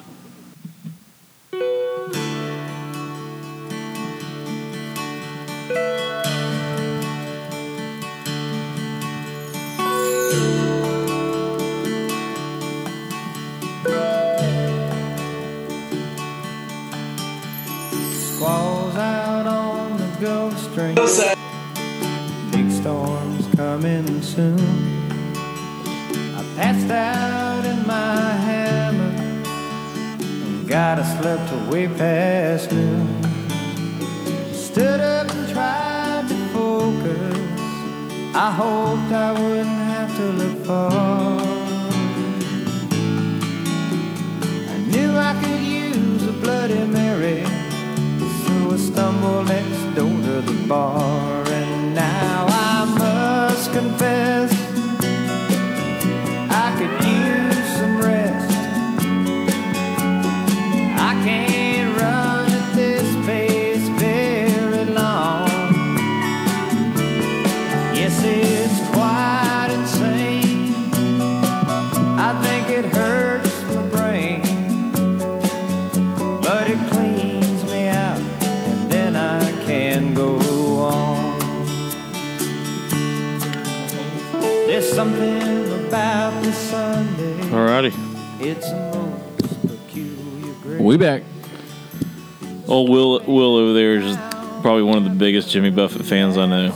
At every open mic, what's that song you sing every time? What is it? Or not even, it's not that. The dude at the open mic always sing it. Get Drunk and Screw. No, because I'm the only person that knows it. It's God damn it! I cannot remember the name of the song. It's like a bear, isn't it? Something with a bear. Yeah, it's based off a poem. Wow, God damn it! He's the preacher of the bear, isn't it? No, it's talking to a bear or something. Hold on. Well, that song there, for those that don't know, because I didn't know until 2 seconds ago, is called "Trying to Reason" with Hurricane Season. God's on Drunk. That's it. Whoa. So Paul's still playing that music now. Well, I had to get back on our little soundtrack here. We can play a little God's on Drunk under us. Oh my God, that song is so weird. It's a great song. And the funny thing is that DJ at that open mic, he will not let you leave that place. I am performing that song for 2 people, me and him. That's No what it way. is. No, I'm just saying. You've been there, just you and him. No, I'm He's saying performing. that guy wants That's it the as only- much as he Will won't- wants. Yeah, I come in and he's like, "You're gonna sing the song." I instantly visualize you walking in the wrong place at the wrong time, and he's there with no one. No one's there. And Will walks in there. And he's like, How you doing, Randy? just hands you the mic. Hey, boy, I want you to sing that song. You got it, Randy. A 1, a 2.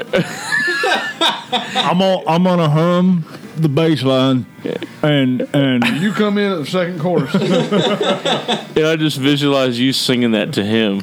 Oh man, Directly to him, staring in his eyes. A lot of eye contact.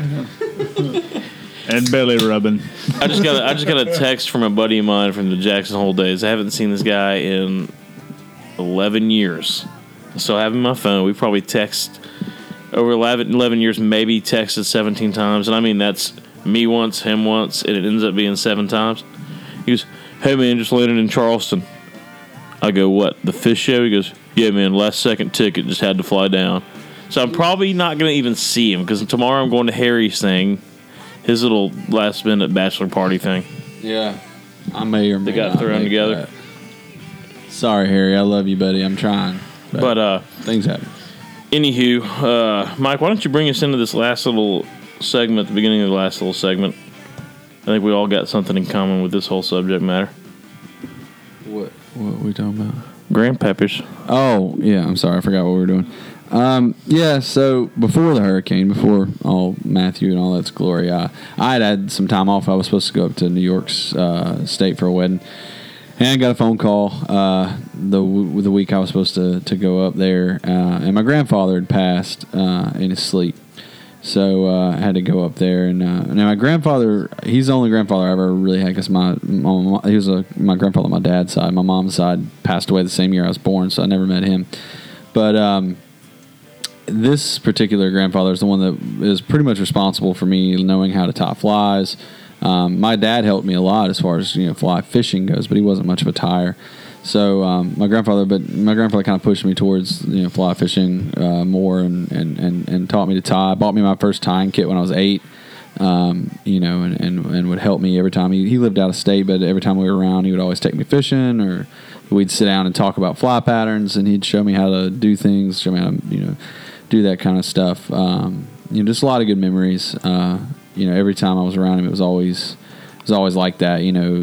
He seemed to have a real interest in me, and we always had fishing together. So we spent a lot of time fishing together. So we decided today we'd just have a little grandpa talk. Just a little talk about our granddaddies and what we remember about them and what they did for us, and maybe some of the things that we do now that we wouldn't be doing if it wasn't for our granddaddies. So, like I said, for me, as simple as it was, everybody's like, "Oh, you got to take your boy fishing or whatever." He did, and for better or for worse, it shaped pretty much my entire adult life to this point. I'm eternally grateful for him, doing that. He didn't have to. I have a lot of cousins on that side of the family. I got 28 first cousins. I mean, he has a lot of grandchildren, but he seemed to take a special interest in me, and we always kind of had that. And I ended up with all of his tying stuff. It's still in boxes at the house. I haven't, with the hurricane and everything, I haven't time to go through it, but I am gonna go through it. I'm gonna keep some of it. Like when you say a lot of fly tying stuff, like how much is it? Oh, it filled the back of. I got a little SUV, and the cargo area was full almost to the roof. I mean, a little fly stuff. Is there stuff that he hadn't touched since the 50s kind of stuff? I mean, there's some old stuff. One of the coolest things, though, is he was an engineer. He designed big, heavy machinery for auto manufacturing companies, so the machines that made machines. And so he's real meticulous, like real detail oriented. Yeah. And so like I was going through his tying desk at his house because the family wanted me to go there and get all this stuff while I was in town. So I go in there and I'm digging through all his tying desk, and I find this stack of papers. I'm like, what is this? And I start flipping through it. It's an inventory of his fly boxes. He has a straight up handwritten, ruled like to the T letter, like looks like an engineer wrote it out, like of how many Adams size 12s he has. Is it and graphed how many, off like the way his fly box looks? No, it's like he took graphing paper, like, and he just made a chart, and it says like Adams Grizzly variant, whatever. So if he used 3 of those one day, he'd come back and fix that number? Guess, yeah, and he just had like a running total of how many of these patterns he had, and what size hooks he had, and if he needed supplies. I found all these little kind of things, and I found a bunch of flies. The flies and stuff I gave most. I kept one box just for nostalgia reasons, and I gave the rest to my dad and his brothers just so they could fish with them or whatever. And but I've got so much stuff, and a lot of stuff I'm not going to use, so I'm going to keep like the things that I will use, or anything sentimental, of course, to me. And then just a little shout out to our buddies at Healing Waters, those guys there that work with the veterans. I'm actually going to make a donation with the rest of it. There's a lot of it. I know they work with guys and tie with them, so I'm going to take the rest of them and donate it in his name. And I think try to make sure that it gets Holyfield used. deal with that? Yeah, stuff? Holyfield deals with that. So I'm going to reach out to him. Holyfield, if you're listening, I hadn't got with you yet. I've been busy, but it's going to come. And I just want to make sure that somebody gets to use it because there's so much there, and a lot of it's trout stuff that I'm never going to do. Yeah. So I just want to make sure it doesn't just sit in my room and rot, you know. So, but yeah, man. So we figured we'd bring it up, talk a little granddaddy talk. I do have a question. What's your question? Now, your granddad taught you how to tie flies. Did he also teach you how to get on the web forums and tell other people what their flies look like? No, but he, to be honest, no, he didn't. But my granddad, he was all right. So he wasn't like a lovey-dovey, you know, easy-handed guy. Like, he raised 7 kids. Like, he was kind of a rugged dude in his Come own here, way. Mike, hook my neck. But he was the guy that would literally like stand over. He smoked GPCs, and he would light one. Georgia Pacific cigarette. They're just, I don't know what it means. It's just there was GPC was the package, and he would smoke them, and he'd light one with the one he was smoking. Like he had to smoke like 3 packs a day for like 40 years. And he'd be standing over your shoulder at his, and you know, be at your tie dose, and he'd just cigarette dangling, just smoke filling every orifice of everything you have, and he'd just be like, "Ow! I told you, you got to wrap it from the front, not the back. It looks retarded like that." I mean, he would literally like he would at an 8-year-old literally kid over your shoulder. Yeah, 8-year-old kid, he had no problem just cutting your shit off. Next time, let's try it right. You know, like, and he didn't mean anything bad by it. It's just he was kind of. That's where you got that from, though. Yeah, I got my militant tying attitudes because it needed to be done right. So I strived really hard to tie things right because I wanted to impress my grandfather, and I wanted him to say. And he would. Like, he was also real quick to hand out props, you know. He would. I guess it'd do. No, he wouldn't have that. He'd be like, that's a real nice one. We'll fish it this afternoon when we go out to the pond or whatever. You know, like, he was really good about that, too. I'm not trying to make it sound like he was really mean, but, like, he didn't take up any shit. Like, there was a right way to do things and there was a wrong way to do things, and he wanted me to do it the right way. And that's, you know, so yeah, I do get on people with tying and get mad at them, but I don't think there's room in this world for mediocrity when it comes to something like that. If there's a right way to do it, then you have to do it the right way. There's no... Especially stuff you believe in. Yeah, I mean... But yeah, in a way, he did teach me to do that. I don't think he knew how to turn on a computer, but he would have made a hell of a computer guy. Oh yeah, dude, he would have been interesting. Mike, run to the store and give us some GPCs. He didn't need it. I swear to God, he had this carton stacked at all times. Like, open the side door right there in the side. That's my carton of GPCs. Run there and get some. That's what my granddad would do. He'd have me run out to the car and get his cigarettes. I never saw a man smoke like that in my life. Yeah. To this day, I've never seen anybody smoke like that. Yeah, well, I definitely wouldn't be doing what I'm doing today if it wasn't for my granddad. And both of my granddads love fishing, and much less my dad. But my dad's dad, it was his excuse to go fishing. So I'm sure he would have things that my grandmother needed him to do around the house. But if I wanted to go fishing, he's like, sorry, Paul wants to go fishing, you know. So, man, we'd be out there, and that man... He had a boat that we'd go fishing. Most of the time we didn't even use the boat. We'd just go to area, like family members would have ponds at their house or tanks, whatever. Yeah. We'd fish those most of the time. But when we used that boat, man, I don't think he had bought a new piece of gear for that boat, duct tape. That whole damn thing was floating by duct tape. Every piece of metal was fixed by duct tape. My dad had a certain word for it, which I won't say on the radio. African-American engineering? Yeah, there you go. But so, yeah, man, if it wasn't for that, I mean, every waking day of my life, and I was fishing the second on a lake when my parents showed up out of nowhere to tell me he had passed. I was literally fishing the second I found out about it. So I wouldn't be doing what I was doing today if it wasn't for him, for sure. Old Grandpappy. What about you? You got Grandpappy wheel stories? Well, I had... one of my granddads, Alabama, big fly fisherman, big fisherman, and pretty much everything I know about fishing I learned through him. The other one was a little bit of a hellster, you know, ran his own trucking company and stuff like that, and he was kind of a wild man. Knew how to make money, but knew how to piss it away really fast too. Lost a brand new Peterbilt truck in a card game one time. Jeez, man, Jesus. Can't hide that money. But him and my grandmother would fight like cats and dogs, and then just every night would be fun. But yeah, some characters. One of them didn't really care for fishing. The other one loved it. That's all they did. He had a car just for fishing. He had, you know, one of those trunks, and it's like a 68 Ford Galaxy that you could put like 9 dead bodies in. And he just had it full of fishing gear.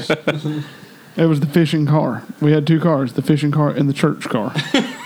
We drove the church car to church. The fishing car everywhere else. It seemed pretty. It seems pretty self-explanatory what they're for. Well, it was kind of one of those cars too. You know, kind of go back to days when you were a kid, as opposed to everybody freaking out now about everything.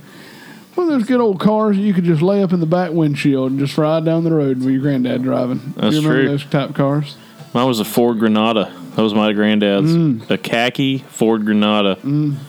And his boat was khaki duct tape boat. Well, you can't show all that money you got when you're a country doctor. Gotta make big. That was that was his wife's dad. Gotcha. Was the country doctor. But anywho, so anyone else got any granddad talk? Or are we going to go to the next? Has anyone gotten a new grandfather lately?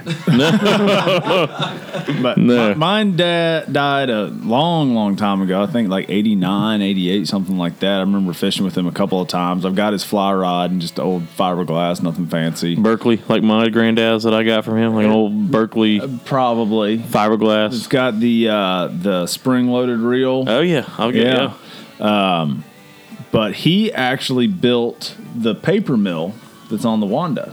Oh, really? Yeah. Wow. Yeah. So he would come down and get invited to go fish the rice fields for big bass and.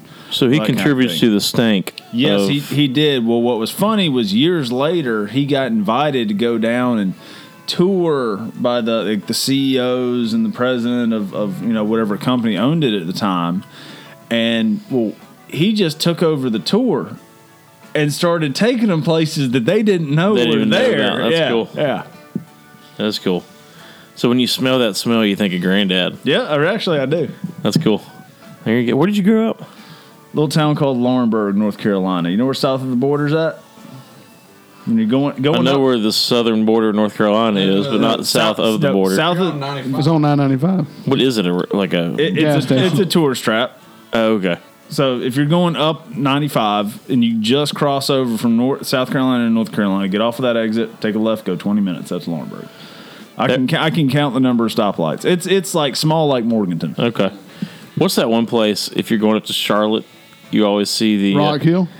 No, if you're going from Atlanta to either Greenville or Charlotte, it's the diner restaurant where there'll be topless waitresses. I don't know about this place. I'm in Cafe La Bear, I think, or some cafe.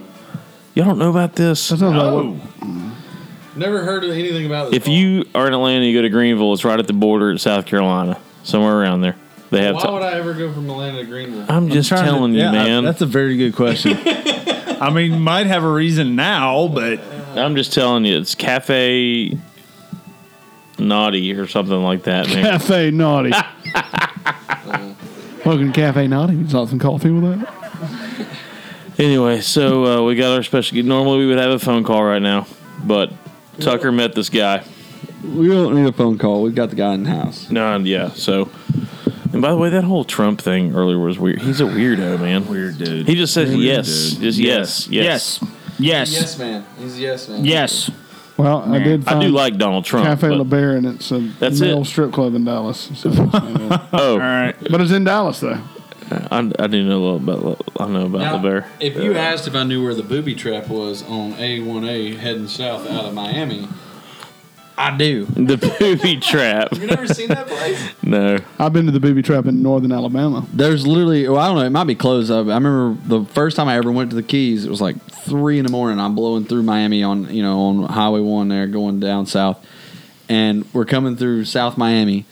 And like I look over and there's literally a building that just has a big pink sign on it that says the booby trap. And I was like, oh my God. How can you not stop? I wanted to. I didn't actually. You got trapped. I've got you so beat on this. Oh God.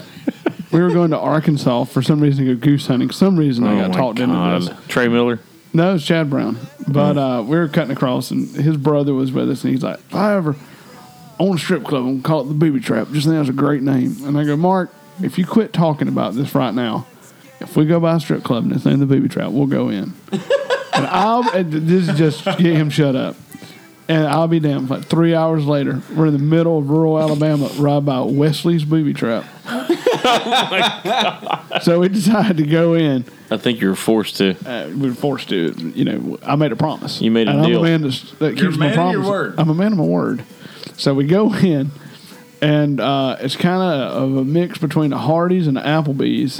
The bar had those high stool, like Applebee bar stools that turn all the way around, but it's got the little armrest. So we sit there, And Was there a buffet?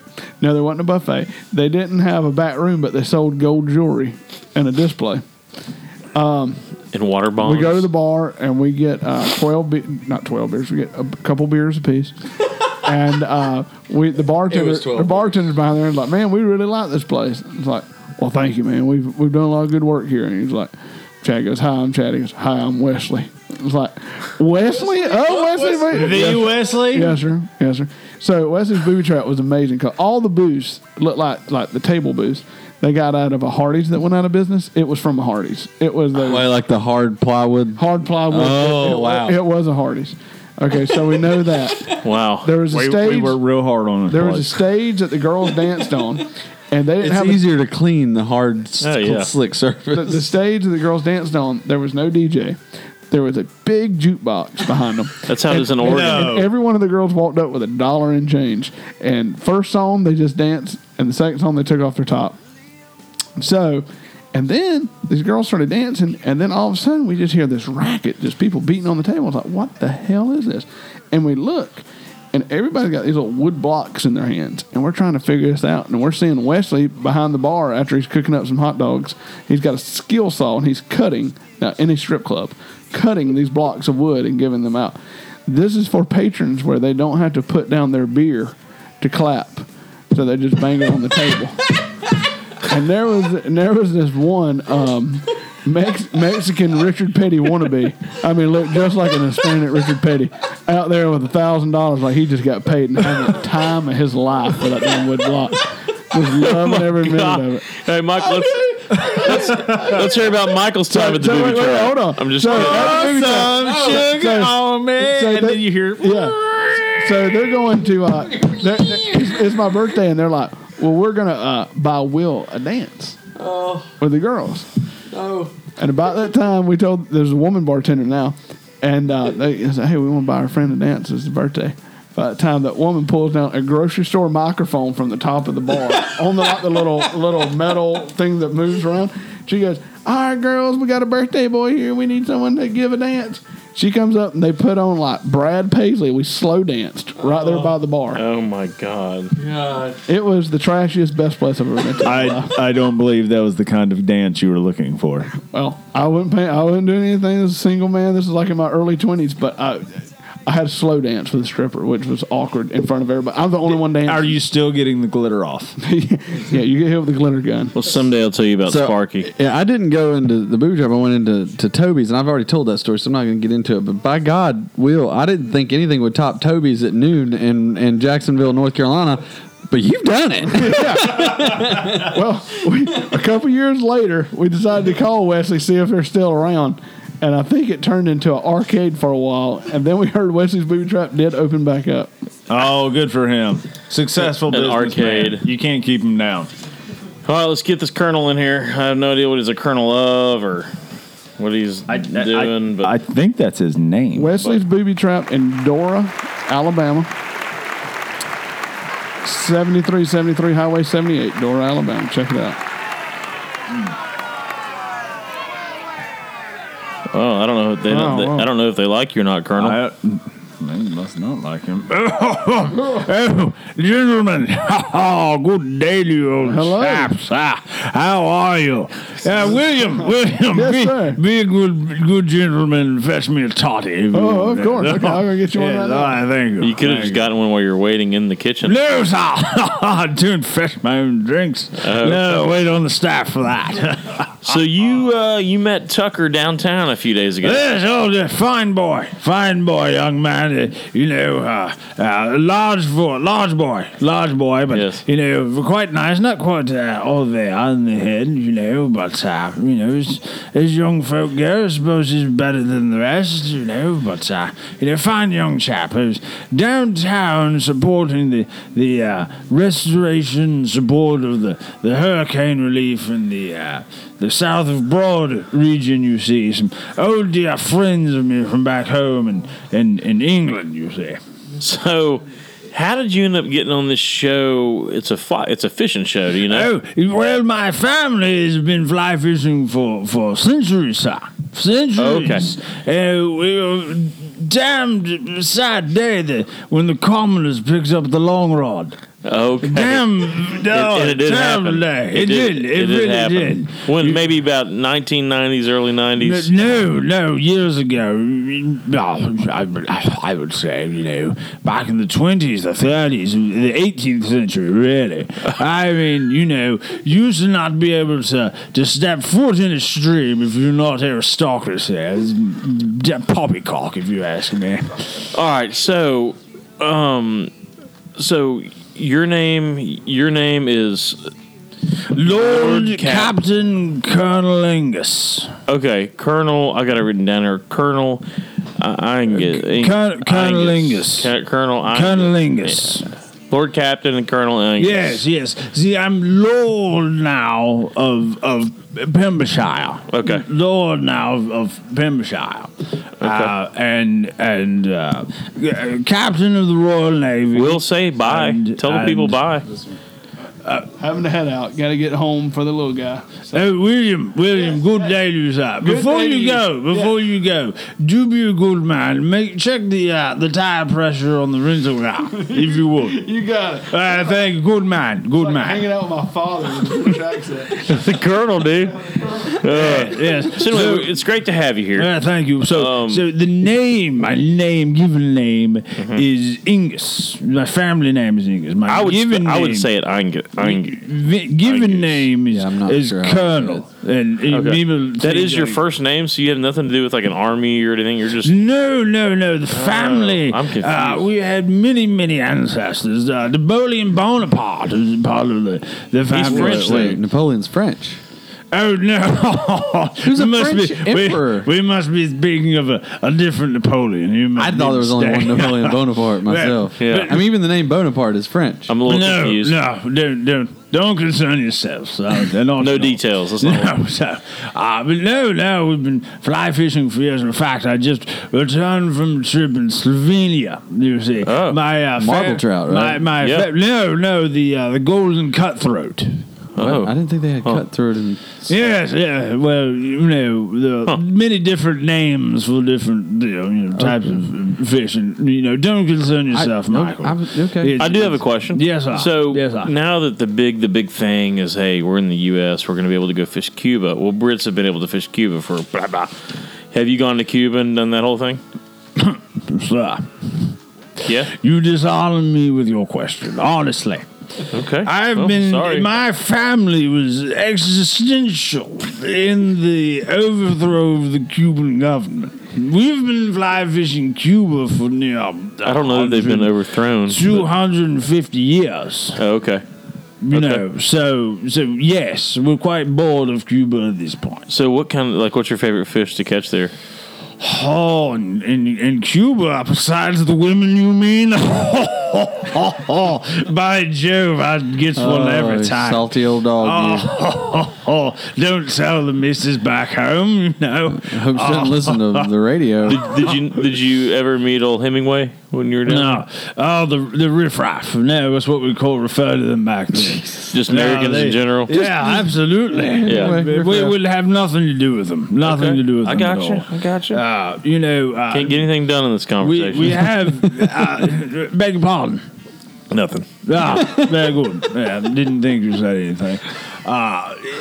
So yes, my family goes back a long way into, my great grandfather caught and killed and mounted.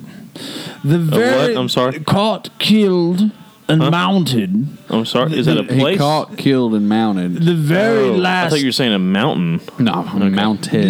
Listen with your ears, Mr. Potter. No, I am. Not with your mouth. We're just in America here. So caught, killed, and mounted the last timing of Scotland. Wait, they were timing in Scotland? Yes. I didn't know that was the thing. Yes, ages ago. Oh, okay. It was your great-great-grandfather, so. So, yes, and he didn't want it to be lonely, you see. So he killed the last one, so. Yes, and mounted it. Solid. But that's Wait, Michael, I don't even understand what he said. What did he say? He mounted what? He says his great-grandfather caught. he killed, caught, and mounted the last taimen in Scotland. Taimen in Scotland? Yeah, you know, like I guess there's a chance they used to be there. I've never heard of that. When would this have been? Oh, must have been 1830s, 1840s. Anyway, something. I'm not buying that. But you know they're in Mongolia, right? Yes, of course, Russia, of course. Russia. They're gonna Russia. A long family tradition of hunting and fishing endangered species. The last booby bird sits in our estate in Pembrokeshire. In what? Pembrokeshire. In what? Pembrokeshire. Pembrokeshire? Yes. It's just west of Oxford on the Thames River. Yeah. Thames. Yes. Yeah. As you call it in America. So have you ever just been like to a good classic American river and actually caught the species that's in that river? And why would I do that? I don't know. You said you caught a golden trout in golden cutthroat Slovakia, in Slovenia. Yes. Like, have you ever been to let's say the White River in Arkansas? Just good old fashioned American brown trout or German brown trout, I guess. Yeah, just whatever. What is this place you refer to as Arkansas? Okay, well, never mind. Yeah, let's go back to England. Anyway, I'm sorry. Keep talking what you're going to talk about. No, I was also going to say that off the River Trent in Nottingham. The legend of Robin Hood descends from my family as well.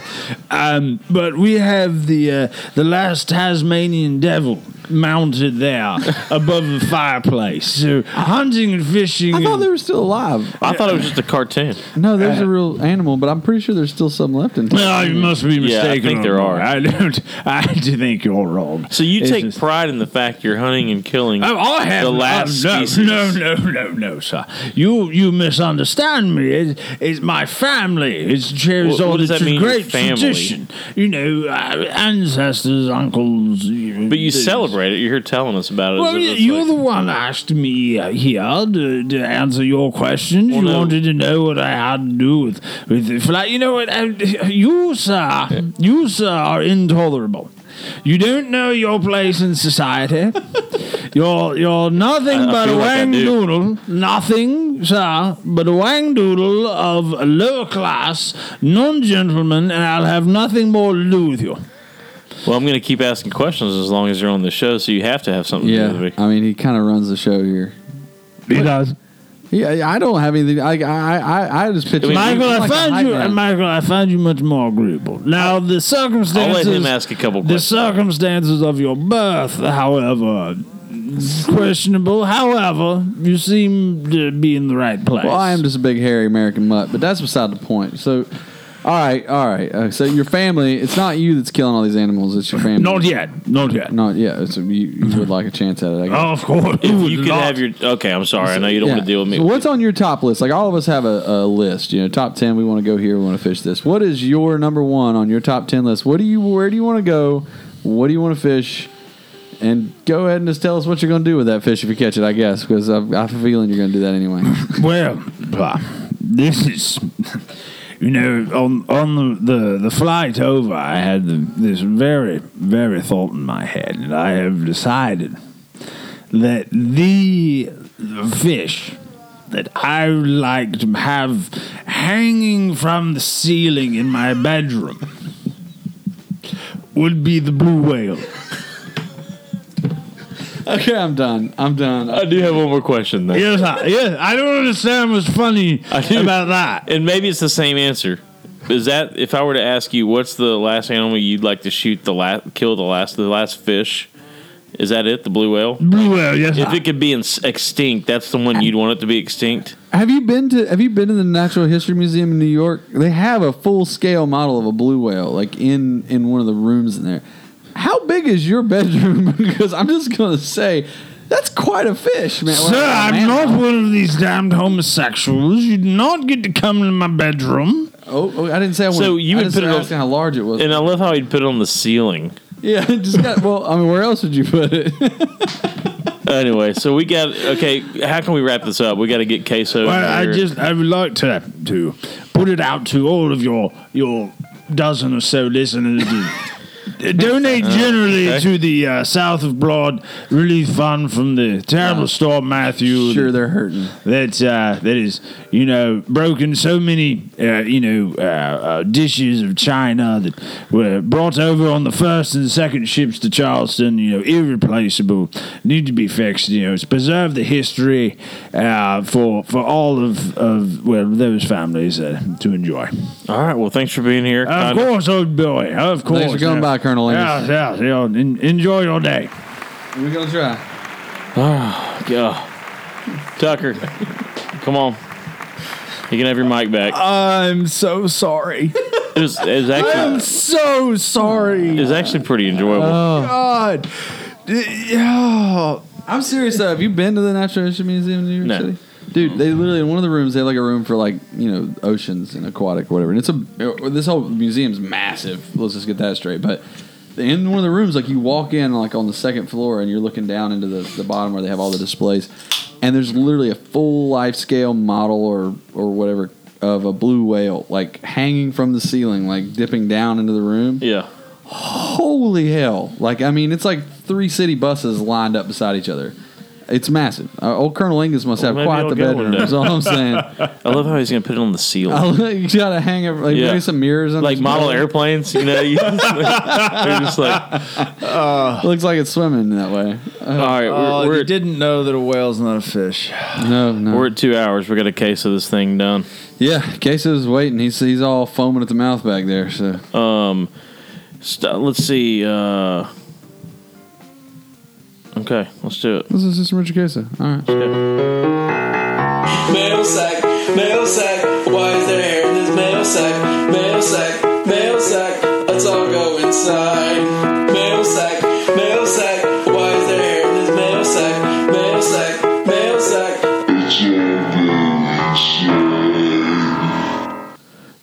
This section of Richard Casey brought to you by Chickens. Well, hello there, Floodite fans. I'm Richard Queso, and you are back on the Barely Live. Last time you heard my voice, I was on some other radio show with a bunch of amateurs that I can't even remember their names, but I was drinking, and they told me to get in front of the radio, so I ended up on another show, but I'm sorry about that. But I am back where I belong, ready to answer your questions. Hey, Paul, how you doing? I'm good, buddy. I got a question for you. Okay, go ahead. Blair Wiggins, go. Blair Wiggins, the Mogan Man. I love me some Blair Wiggins. He's got some funny hair, but I like that guy. He's an enjoyable human being, and he's almost as famous as I am, which allows us to have a conversation together. It's really hard sometimes with less famous people when you're trying to talk to them and they don't really understand your life because your life's a lot cooler than theirs. But Blair is almost as famous as me. Like we go fishing together. It's like we keep tallies on how many people yell at us from other boats and say like, "Oh, I love you."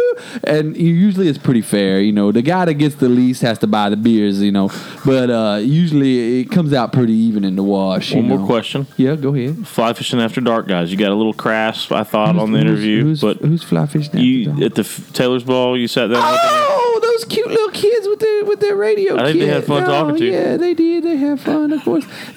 Sometimes as a celebrity, Paul, you have to come out there and you got to do some things for the little people. If not that, they did a good job. For amateurs, it was quite well done. They asked appropriate questions. I tried to answer them. It wasn't my normal shtick. I didn't have my mail sack with me that night, but I did answer some questions. They can, I just do what I can for the little people, Paul. That's all you can really do. I know. I'm just shouting out for them. You're starting to get famous. People are starting to know your name too. So one day you'll understand. Okay. All right, I'm gonna dig in my mail sack. Get in there. I'm gonna reach down. Get the in there. See what pops out. Get in there. All right, here we go. This was from a Luke Taylor in Colorado. Dear Richard, I assume a man of your intellectual stature has a wide array of knowledge in varying topics. I do. So I have an automotive question for you. I drive a Ford Ranger and was wondering if I catch more trout as it gets in worse and worse shape. Oh, I wonder if I'll catch more trout as it gets in worse and worse shape. It seems to me that there is a direct correlation between condition of one truck and the prowess on the trout stream. Well, this is kind of getting Tough question. Yeah, it is a tough question because I believe it touched on a few things. I mean, you're trying to mix in science with mysticism and superstition. There's a lot of issues going on around here.